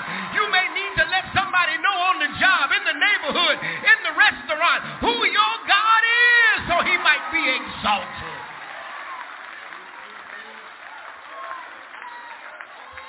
My time is out, but that's not all that the Bible says. He not only said I'm going to be exalted among the heathen, he said I'm going to be exalted in the earth, literally suggesting I'm going to get exalted even by the folk who know who I am and who are in relationship with me. He says I'm going to make sure that by the time the dust settles and the smoke clears, everybody is going to know I'm God. Right. It's been a rough road. You know this already. You know it. It's been a rough road. I've been trying to keep game face on. I've been trying to act tough. It's been a rough road. My boy was languishing somewhere between affliction and depression for the past several days. Heavily medicated, sitting in his bed, refusing to open his eyes even when the company was all around the room. Refusing to say anything, do too much talking, except every now and then. As a consequence of his sickness, his voice has now been, the volume of his voice has now been muffled. He cannot raise his voice like he wants to. He's dealing with some severe challenges that nobody anticipated would have been a result of just an ear infection. problem after problem after problem. And so now he's languishing. He's between affliction and depression. And just laying there all day long, heavily medicated. But Wednesday of last week, he just got up out of the bed, started walking around doing arts and crafts. See, for the last 3 days, he just been painting stuff. He's Picasso now. Boy, ain't never painted nothing before, but the last 3 days, he been painting everything. He painted a scene out of The Lion King, and I said, Hakuna Matata, you better know.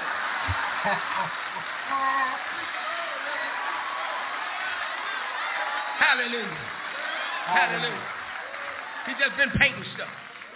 So he walks up, he's standing up painting when the doctors come in. They say, oh, Matthew, how in the world you're up at the bed? You're looking so good. Eyes are open. Everything's going well. He said, everything's all right. I told the boy when the doctors left out, I said, son, your God is such a great God. And there's some stuff he just does suddenly. We didn't expect it. We didn't see it coming. But God just does some stuff suddenly. My boy looked back at his daddy. And with a muted voice, he said, I hear you, Daddy, but some stuff God doesn't do suddenly. There's some stuff God does eventually. I got to close my message. My boy ain't out the hospital yet. He's still got to deal with some stuff in his body that he's not liking right now. He's still frustrated by the fact he's spending his birthday in the hospital. But can I tell somebody that even if your God doesn't do it suddenly, we've got a God who's still able to do it eventually. And can I find somebody in this sanctuary, anybody over there in that worship center, who can go ahead and help me close this message and say whether he does it suddenly or whether he does it eventually, he's still going to get exalted. I don't care if he does it today or if he does it 6 days from now. I'll still exalt him. Is there anybody in church today who feels like lifting up my God because you know he is able to make a way out of no way? Is there anybody in the building today who knows that sooner or later it's going to turn in my favor? He's working it out for me. Is there anybody in here who can help me close this message and thank God that any way you bless me, Lord, I'll be satisfied? I need somebody in here who watched him do stuff suddenly to go ahead and exalt him. And I need somebody in here who's watched him do some things eventually to go ahead and exalt him. But let everything that has breath praise the Lord. I can't tell you when he's going to move. I can't tell you when he's going to work. I can't tell you when you're going to get your breakthrough. But whether he does it suddenly or eventually, you still owe him your best praise. You still owe him your best hallelujah. You still owe him your best thank you, Jesus. Won't he do it? Won't he do it? Somebody shout yes! Shout yes! Hey!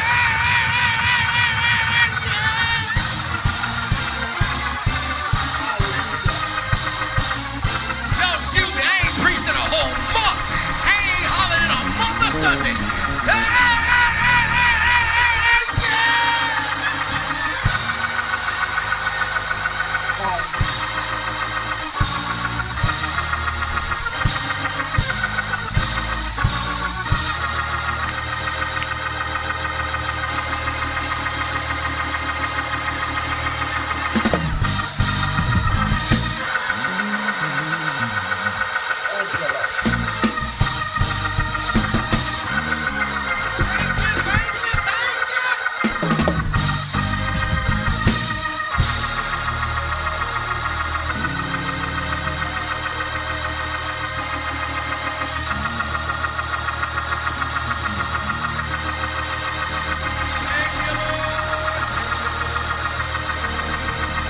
Well, I had to bring it up to 98. But the message still is the same. Because whatever you need is over here at the table. If it's love, It's at the table. If it's peace, it's at the table. Come on.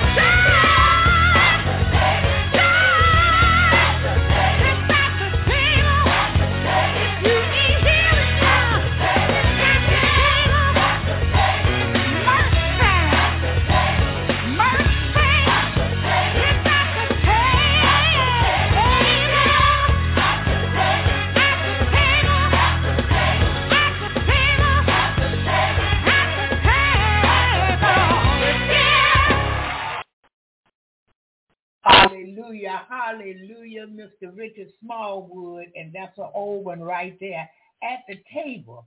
But it reminded me of this. He would prepare a table in the presence of mine enemies. Yeah, he will, Almighty God. And so look, if I got anything going on, I don't care what it is. I'm going to the table and get it fixed. He's able, to give me love, joy, peace, happiness, remove the stress, stop aggravation. He also gave me power to bind up whatever I want to bind up. That I bind on earth, he'll bind it in heaven. And that which I loose on earth, he'll loose it in heaven. I don't have no problems today, because greater is he that lives within me than he that is in the world. Where the problem come in is if I keep looking in the natural.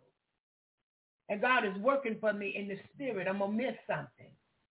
But if I look in the natural, look in the spirit, I'm going to see God moving. And I'm going to keep my mind on him. Therefore, he's going to keep me in perfect peace. Hallelujah. That was a dedication to all of us this morning from Sion Jackson. Yeah. And she said it reminds her of this show, because you can come here and get what you need. In the morning you come. If you're seeking God for real, you're going to get what you need right here. Some things you may not know you need, he's going to give you anyway, because he supplied your need, according to his riches and glory. Hallelujah. Thank you. By his son, Christ Jesus. Hallelujah. We're thankful unto him. I have one more. I got one more I'm going to go to this morning, hopefully a brief one. But listen, I asked Sister Linda. She's in Los Angeles, California. I asked her this morning to go to Brother Frank's homegoing on my behalf, because I really don't have the money to fly and pay for the hotel. She's in Las Vegas, she's in Los Angeles, California, which is closer to Vegas. And she told me I wouldn't have to worry about the money. She would be happy to go. So look, if we could get together and if we could come up with like $150, everybody give $10, $15, whatever you can give, then we can buy a flower and send a nice flower to the family, because Sister Linda going to cover for Jesus in the Morning Radio. And so I will begin with her later today to give her the details. I thought they had already had his homegoing celebration and everything was over with, because the sister called me one time, but she never called me back. But yesterday it just came upon me really strong. Call this number and hold on. And I did, and I called back again, and she answered. And so we got a chance to talk. But I need y'all in prayer for her, because God Brother Frank gave all that he gave to different ministries and people. He gave that to God. He didn't give it to man. Yeah, and so she wanted him to stop and to do this and to do that, and get the people to send him information so that he could file taxes on it. But see, I taught Brother Frank too. And I taught him this: if you giving to God, you don't want nothing back on the taxes from the church and no other ministry. Give it unto God, because see, God is going to multiply it back to you. Yeah. He loves a cheerful giver. And he said if we give, he will cause men to give into our bosom, pressed down, shaken together, and running over. So if I give to a ministry, I'm not looking for no money back. That's not what I'm looking for. I gave it as unto God, and I'm through with it. When I give my tithe and offering to the church, I'm not going up there to my bishop. I need that tax paperwork. I need that tax information.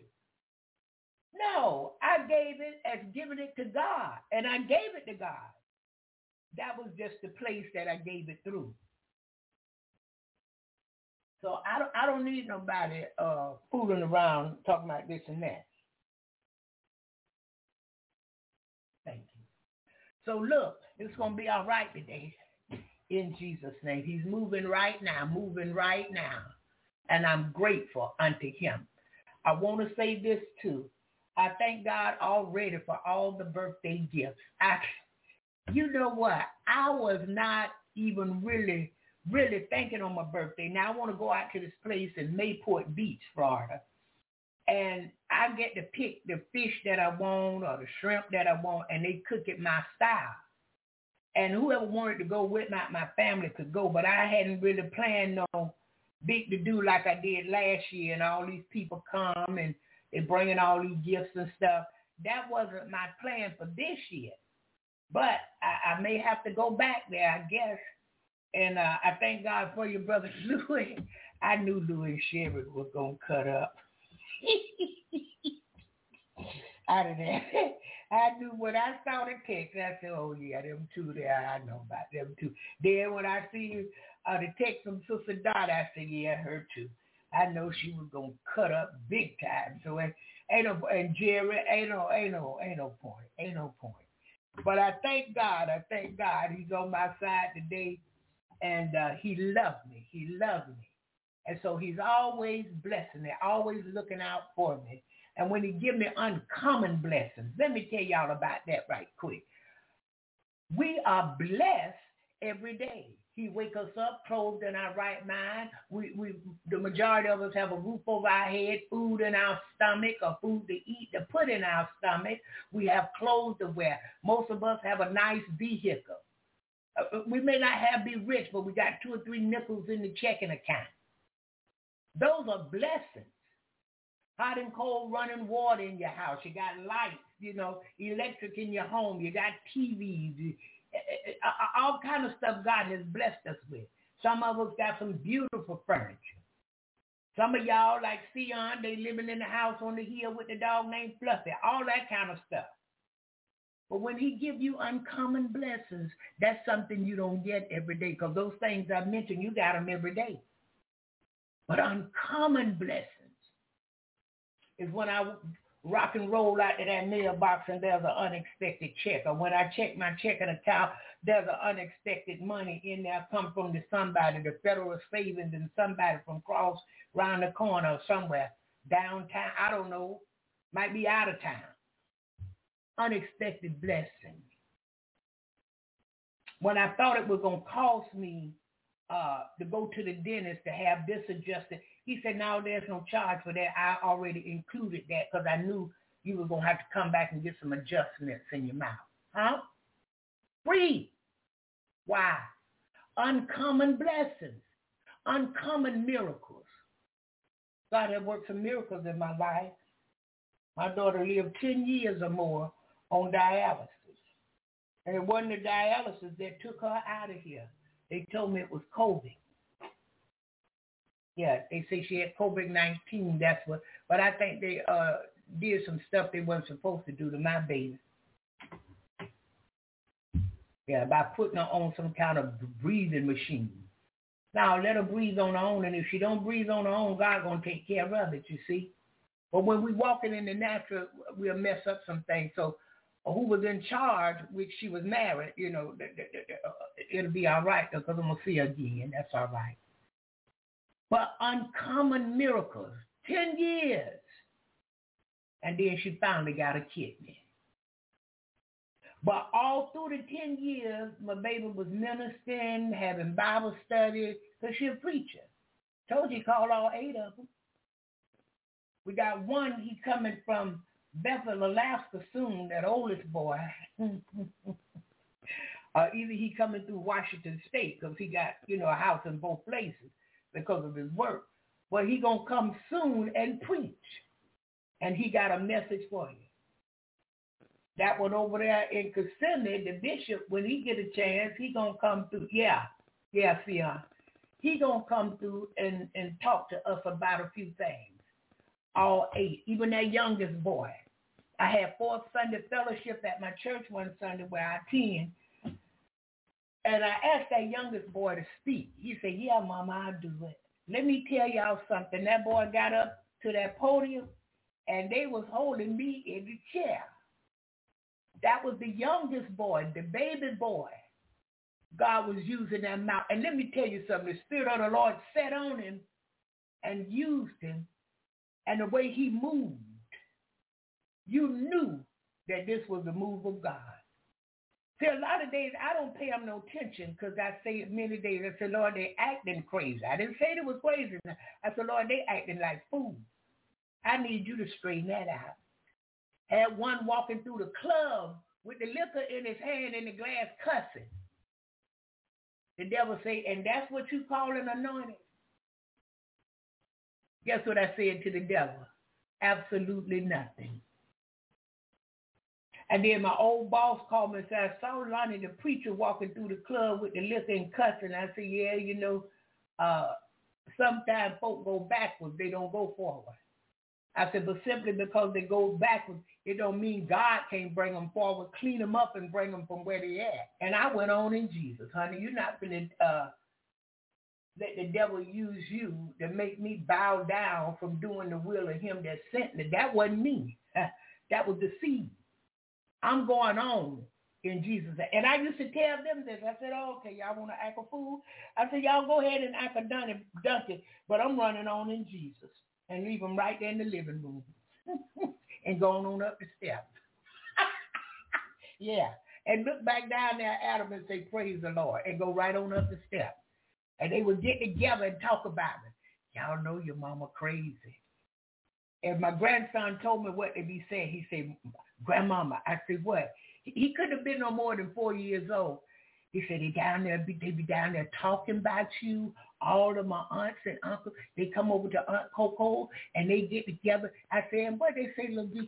They say, I feel the Holy Ghost. And Grandmama, I said, what? They started laughing so hard. And I knew they was doing all of that. I knew she would be in the kitchen cooking and got all the siblings down with her and they having a good time. And then after a while she'd say, who said this? He coming on the Kawasaki. I saw him in the Mitsubishi.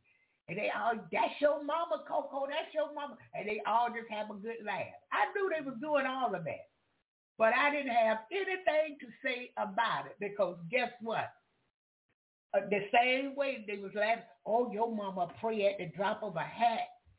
And don't let her get close to you because she's going to lay hands on you, honey.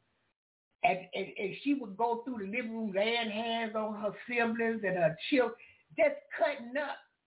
Yeah, and I would go right on. And guess what I got to see? I got to see them pray for their children. I got to see them pray for other people. Yeah, y'all laughed at me. But look what happened to you. Yeah, this is why we love our enemies. He said to love them. Because what the enemy is against you for, it's going to be against the world for the same thing when God get through with them. He wished that none should perish. Again this morning, he died for the good, the bad, and the ugly. We don't hold nothing against nobody. We got the risen Savior. We have the big God, almighty God that have all power. Hallelujah, Jesus. Look, I'm going to this next clip. And this really kind of stuck out with me. And I never knew this had gone on, but it had. So wait, first let me get this one song request out, and then we going right in and hear this. And this is what it is. A former gangster plots to kill Billy Graham when he was living. Yeah, had plotted to kill Billy Graham. Oh, but God got a perfect plan. He's got a mighty sweet way. All right, Sister Jerry, I'm bringing this one at you right now.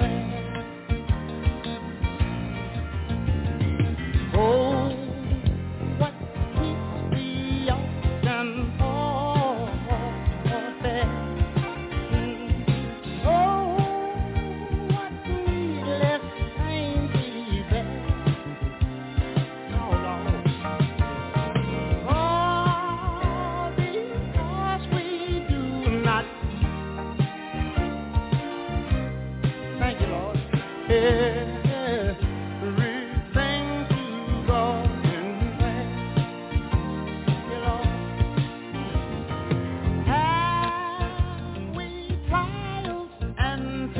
temptation. Sing it out. Is there trouble anywhere?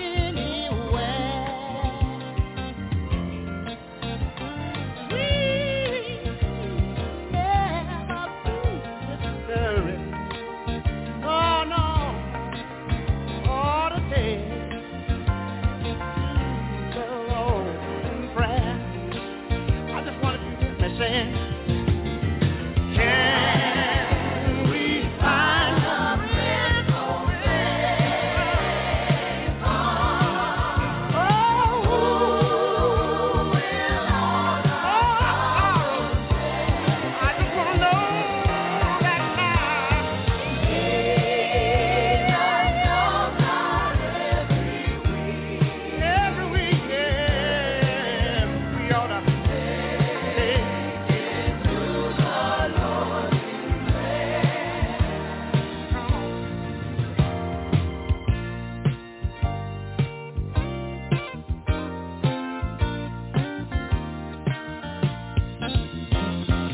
Are we weak and here later?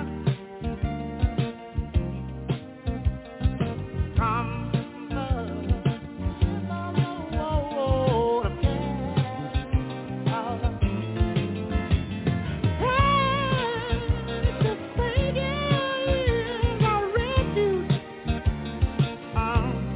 everybody take your trouble and everything to the Lord in prayer.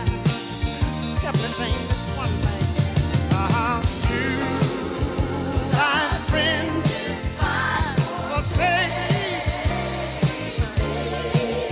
Oh, thank you. No, no, no, no, no.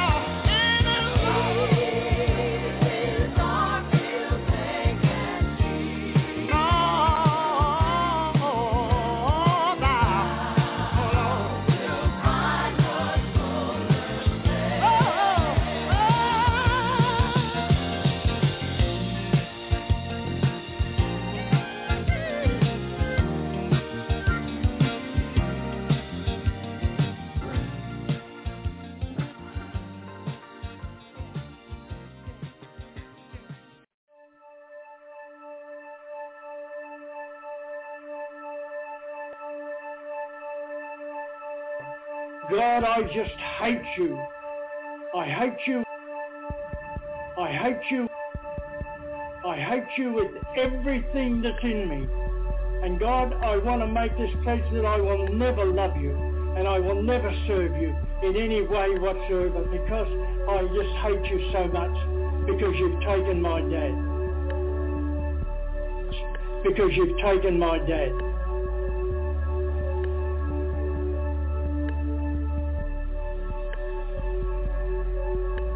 Hello, I am Charles Miller. I am the pastor of the Ministry Road. Many people call me Mr. C.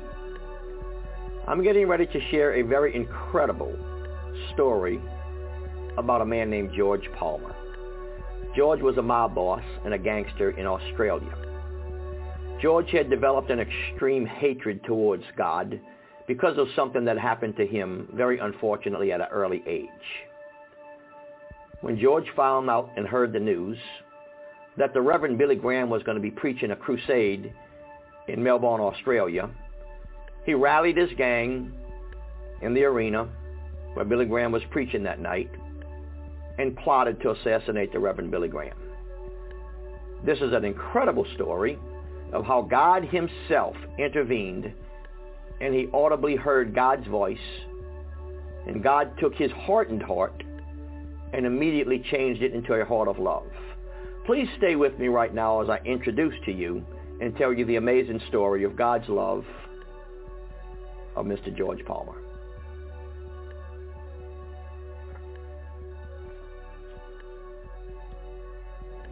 Now I want you to turn with me to the second chapter of John's Gospel. The second chapter, and I hope everybody has a Bible tonight.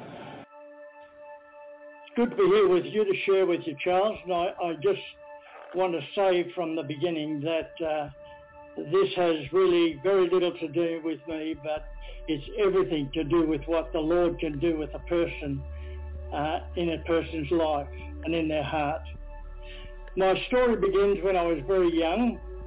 I was angry before anything else happened because I didn't grow like other kids grew, and I had a lot of trouble at school because I was so small. The kids used to pick on me, and then my father took very sick and was rushed to hospital, and it was there he had a heart attack and wasn't supposed to live. And when we got the news through to say that my dad had died, I was shattered. Now, my dad wasn't the best dad in the world. He used to drink and quite often came home drunk. But when no alcohol was involved, he was a wonderful man, and I loved him very, very much. But I remember getting the news, hearing the news about him dying. And I remember rushing out the back door up into the top paddock where he planted all those trees. And I remember yelling and screaming out at God, God, I just hate you. I hate you with everything that's in me. And God, I want to make this pledge that I will never love you and I will never serve you in any way whatsoever, because I just hate you so much because you've taken my dad. And that set the scene then for perhaps the rest of my life, Charles. Then the next day when I went to school, I was just so angry. I was just boiling over. And anyway, one of the kids turned to me and called me a dwarf. And I just turned around and I smacked him in the face and knocked all his front teeth out. And I was given 6 cuts. I was sent to the headmaster and given another 6 cuts. And that set the scene of my school life. If I didn't average 6 cuts a day, there was something wrong. Something absolutely wrong. I became an obnoxious, foul-mouthed little boy. And little in the sense of being a small person. My uncle used to call me the little runt of the family. And that didn't enhance me to him at all. Because I hated being called that. Absolutely hated being called that. Yeah. George, I want you to maybe explain to everybody, because certainly you have a situation in your life whereas you was so hardened towards God, as you just now explained to us, George. Just as in the Bible where the Lord said that Herod's heart was hardened, whereas no matter what God did up to a certain point, it seemed to just not make any difference whatsoever because it was hardened. Hatred was embedded in your heart because you was, I guess, so disappointed of a loss of your father that you loved dearly, and you didn't understand why, in your opinion, instead of blaming the devil, you blamed God. What does a hatred heart do to somebody? How does that feel? How does it grow? Tell us a little bit about that, if you would. Well, I think personally, to me, I think it's like a cancer. And this cancer grows inside you. Nobody can see it. But you know it's there and it's growing. And you're getting, the least little thing would just make you so angry that the display that you displayed was not really of you. And people were surprised about it, I changed schools. I went to the Albury Grammar School in New South Wales. And I went there because they were a school that's very, very strict. But I only lasted there about 6 months before I was expelled because of this continuous exhibition of hatred and anger that I had in my life. And I see it in so many of our young people today, the same thing I see in them was actually in me today, was in me back there then. Well, George, I remember you telling me that your mother was religious. She took you to church, so you did know something about God, and so I know that this led you into an area of working with a gang. You became the leader of a gang. Explain what happened to you. Where did your life transpire from that? However, let me say this before you start with that, Brother George. Your life, you knew about God.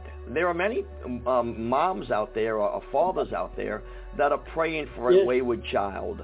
And I guess I would say to them, and I know you would say to them, don't give up. Because no matter how wayward that child is or seems to be right now, or how impossible or hopeless it might be, your mother was praying for you. And even though it looked bleak, tell us about what happened to you at that point when you became a teenager, when you became older in life, which led up to your desire to assassinate, to kill Billy Graham. The hatred grew so intensely for you to actually have that much of a hardened heart. What became of you after that? What became of you? Tell us about the gang. Well, I think, Charles, we ended up selling the farm, and we moved to Melbourne. And there I went to Footscray Technical School.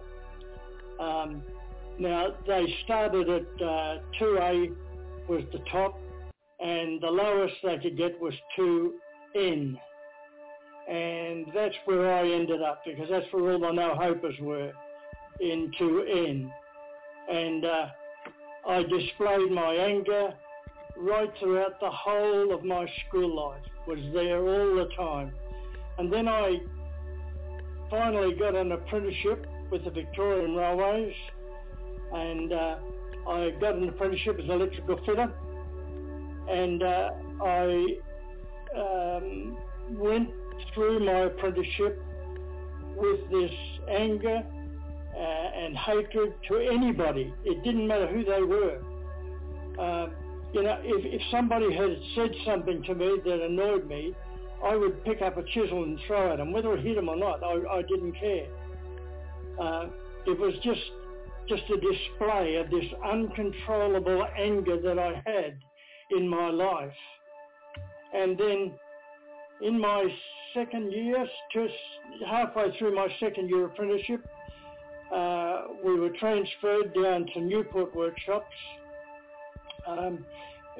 just out of Melbourne, and we served about 2 years down there. And while I was there, I heard about this group that met, and I went to talk to them about it, and they sort of laughed at me at first and said, okay, you can be our midget, you can be our little midget man. And that made me even worse. And just then, after I'd been in the gang about probably 3 to 6 months, the leader of the gang then got a call from America to say that his parents over there were dying, and that he needed to go over there to them. And so they were without a leader. Now, to choose a leader of the gang, what they did was that they heated a piece of 3/8 round steel up red hot and put it in the top of your leg. And if you didn't pass out with the pain, then you became the leader. And there was only 2 of us went for it. I was the mug that was able to withstand the pain, and so I became the leader. Now, being the leader, whatever I said went. There was no disputation at all about anything that I'd said. And of course, then in 1959, or before 1959 it was, we heard that this man, Billy Graham, was coming to Melbourne to conduct a crusade. And I think it's very important that we find out what is a born-again Christian and what is a born-again Christian supposed to be like. And how do you become born again? Now, I don't mean how do you become a Democrat or a Republican. I mean, how do you become born again, have a new birth? And I want us to talk about that tonight. In the last two verses, a great crowd of people were following Jesus in this second chapter, but Jesus did not commit himself unto them because he knew all men, and needed not that any should testify of man, for he knew what was in man. There was a man of the Pharisees now in this crowd named Nicodemus, a ruler. The same came to Jesus by night and said unto him, Teacher, we know that thou art a teacher come from God, for no man can do these miracles that thou doest except God be with him. And Jesus answered and said unto him, Verily, verily, I say unto thee, except a man be born again, he cannot see the kingdom of God. Nicodemus saith unto him, How can a man be born when he is old? And we talked it over, and we said, let's get this guy. And we hate Christianity. And so that's what we planned on doing. And during the time I was in the railways, the workshops, I made up 10 zip guns. And so each member had a zip gun. Now they're very dangerous things because they can blow up in your face quite easily. So we decided this was the way we were going to get back at God, through getting at Billy Graham, because he was God's man at that stage. Why? And why Billy Graham? Let me. Am I calling this right? Am I thinking about it this way correctly, George? Why Billy Graham? God you thought in your young heart, when you was young, God had taken your father from you. So is that the way you was thinking about Billy Graham, that you would take something from God? Was that the reason? Why such hate for Billy Graham? Tell us about that. I know you're going into that part of the story, but what caused you to hate Billy Graham so much? What started that? I think it was payback time, Charles. Payback time. Wow. God had taken from me, now we were going to take from him. And he was such a high-profile man, that we thought, this is the man we've got to get. This is the man we've got to get, you know. And so when we heard that he was coming and he was going to do a crusade on the Melbourne Cricket Ground. Now, the Melbourne Cricket Ground is a very large ground, and it holds nearly, I think, 100,000 people. And it was full.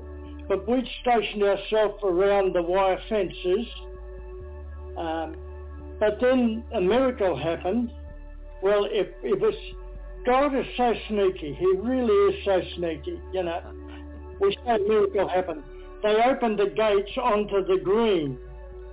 And so I said to the guys, come on, let's go. We're on the green, we'll get closer to him. So we went on to the green and we stationed ourselves around. Now I could see every guy that was there. I knew them, I saw them. And we hid our guns under our jumpers. And I have no idea what was said that night. I have no idea what Billy Graham preached on. I was going to ask you what the message was that made you make the decision, because as ministers, so many times I know myself, George, that I think that if I could prepare the correct sermon, the right words, the perfect homiletical outline, a sermon, that's what it would take, and I never ever could come up with that sermon. It always was the Holy Spirit that preached the right thing to somebody's heart. So I was going to ask you, what in the world did Billy Graham preach that night that made you change your mind? But you saying that you did not even hear the sermon? Never ever heard the sermon, Charles. I as a matter of fact, I'll get to it a little later on, but about halfway through this procedure, I'm looking around at all these people, and there's 143,000 people there. There's never been a bigger crowd than that on the Melbourne Cricket Ground since. And so I'm looking around at all these people, and I thought, what the dickens are all these stupid people doing here? I said, they must be mad or something. You know, there's something wrong with them. Because I used to think Christians used to have two brains, you know. One was lost and the other one was out looking for it, you know. And that was my attitude towards Christians. And I looked around and I a little later on said the same thing again. And then I turned back, and then suddenly somebody said to me, well, what are you doing here, George? I thought, well, who the dickens knows me here? So I turned around to have a look. No, I couldn't see anybody. I didn't know anybody. So I turned back around again. And you know, 3 times that happened to me, Charles. 3 times. And you know, it was amazing, because in my mind came flooding back something that I'd learned at Sunday school about Moses and the burning bush. And God spoke to Moses out of the burning bush. And I thought to myself, surely this is not God speaking to a foul-mouthed little brat, George Palmer. And 3 times God said that. What are you doing here, George? And that's when I recognized it was him, and him speaking to me. And it was just so amazing. And I'll tell you what, for the first time in my life, Charles, I was scared. I was really, really scared, you know. Now, I said to you that I didn't know whether or not what Billy Graham preached. I have no idea.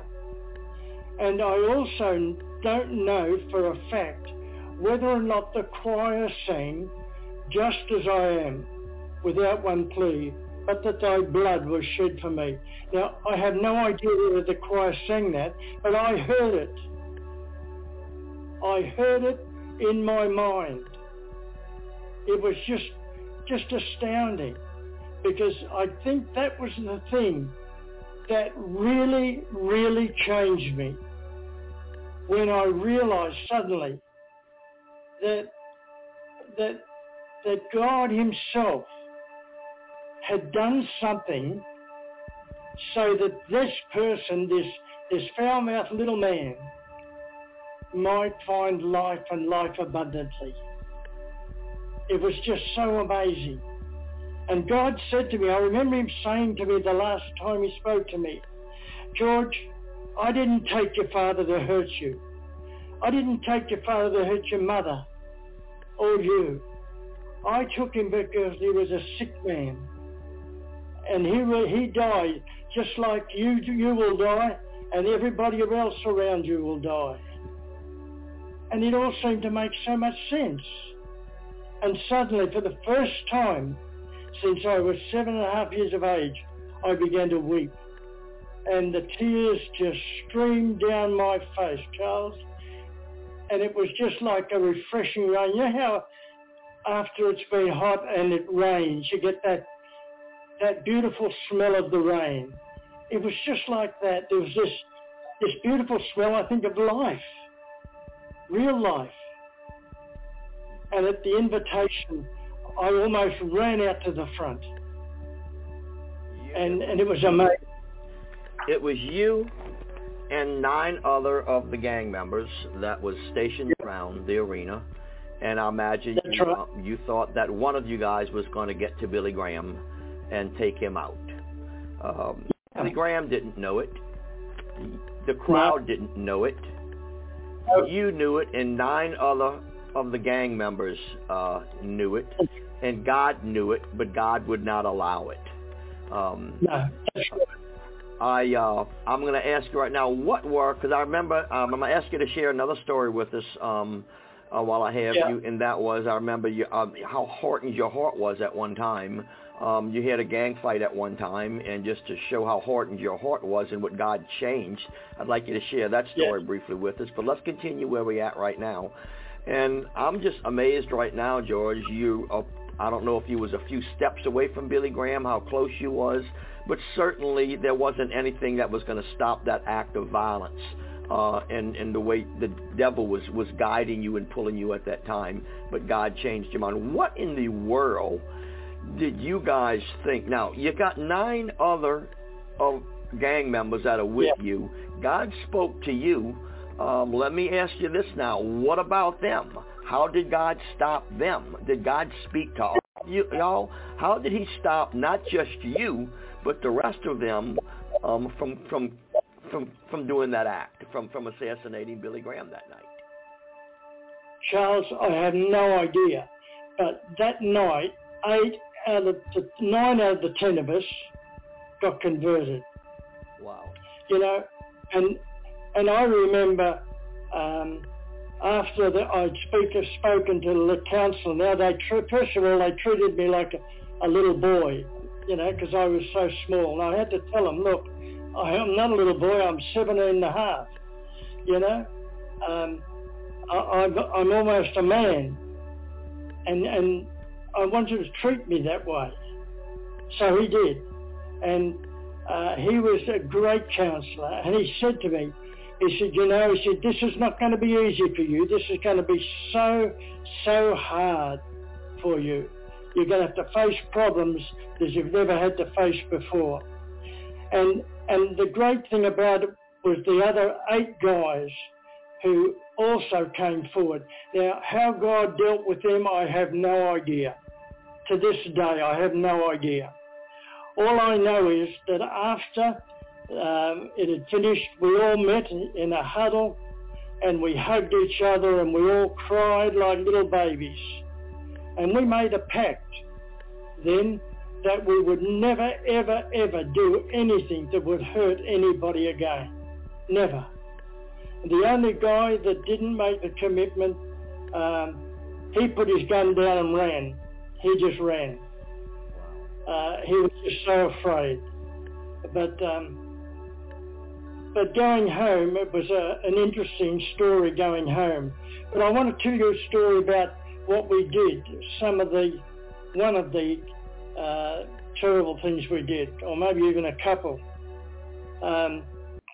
One of them was a big gang fight we had in the middle of Footscray, in Paisley Street, Footscray, and we caught the leader of the gang, the other gang, and we held his hand down on the ground, and we ran a car backwards and forwards over his hand, and we broke every bone in his hand. Now, he couldn't go to the hospital because the moment he did, he would be arrested. Wow. And so he grew up for the rest of his life with his hand, his fingers almost bent back 90 degrees, the way the bones sort of formed after that. And that was a terrible thing, and I asked God to forgive me for that, and I believe he did. With that story right there, George, there was no remorse in your heart for what you had done in this particular situation with this man, and the violence that was associated with that type of living in that gang lifestyle. Obviously, because you didn't care that, you was going to assassinate Billy Graham, for goodness sakes. But God, you...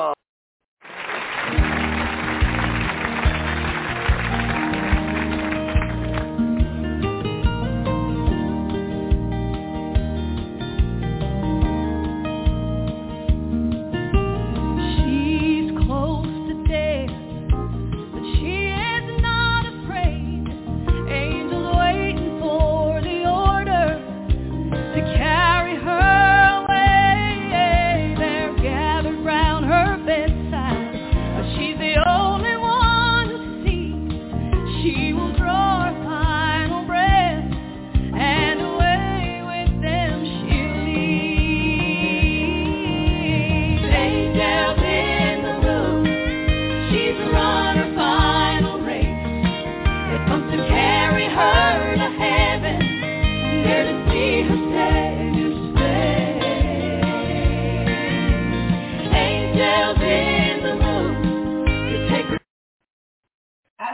Folks, sorry, we will hear the ending of his testimony tomorrow, and I'll replay the song tomorrow, but I have to go.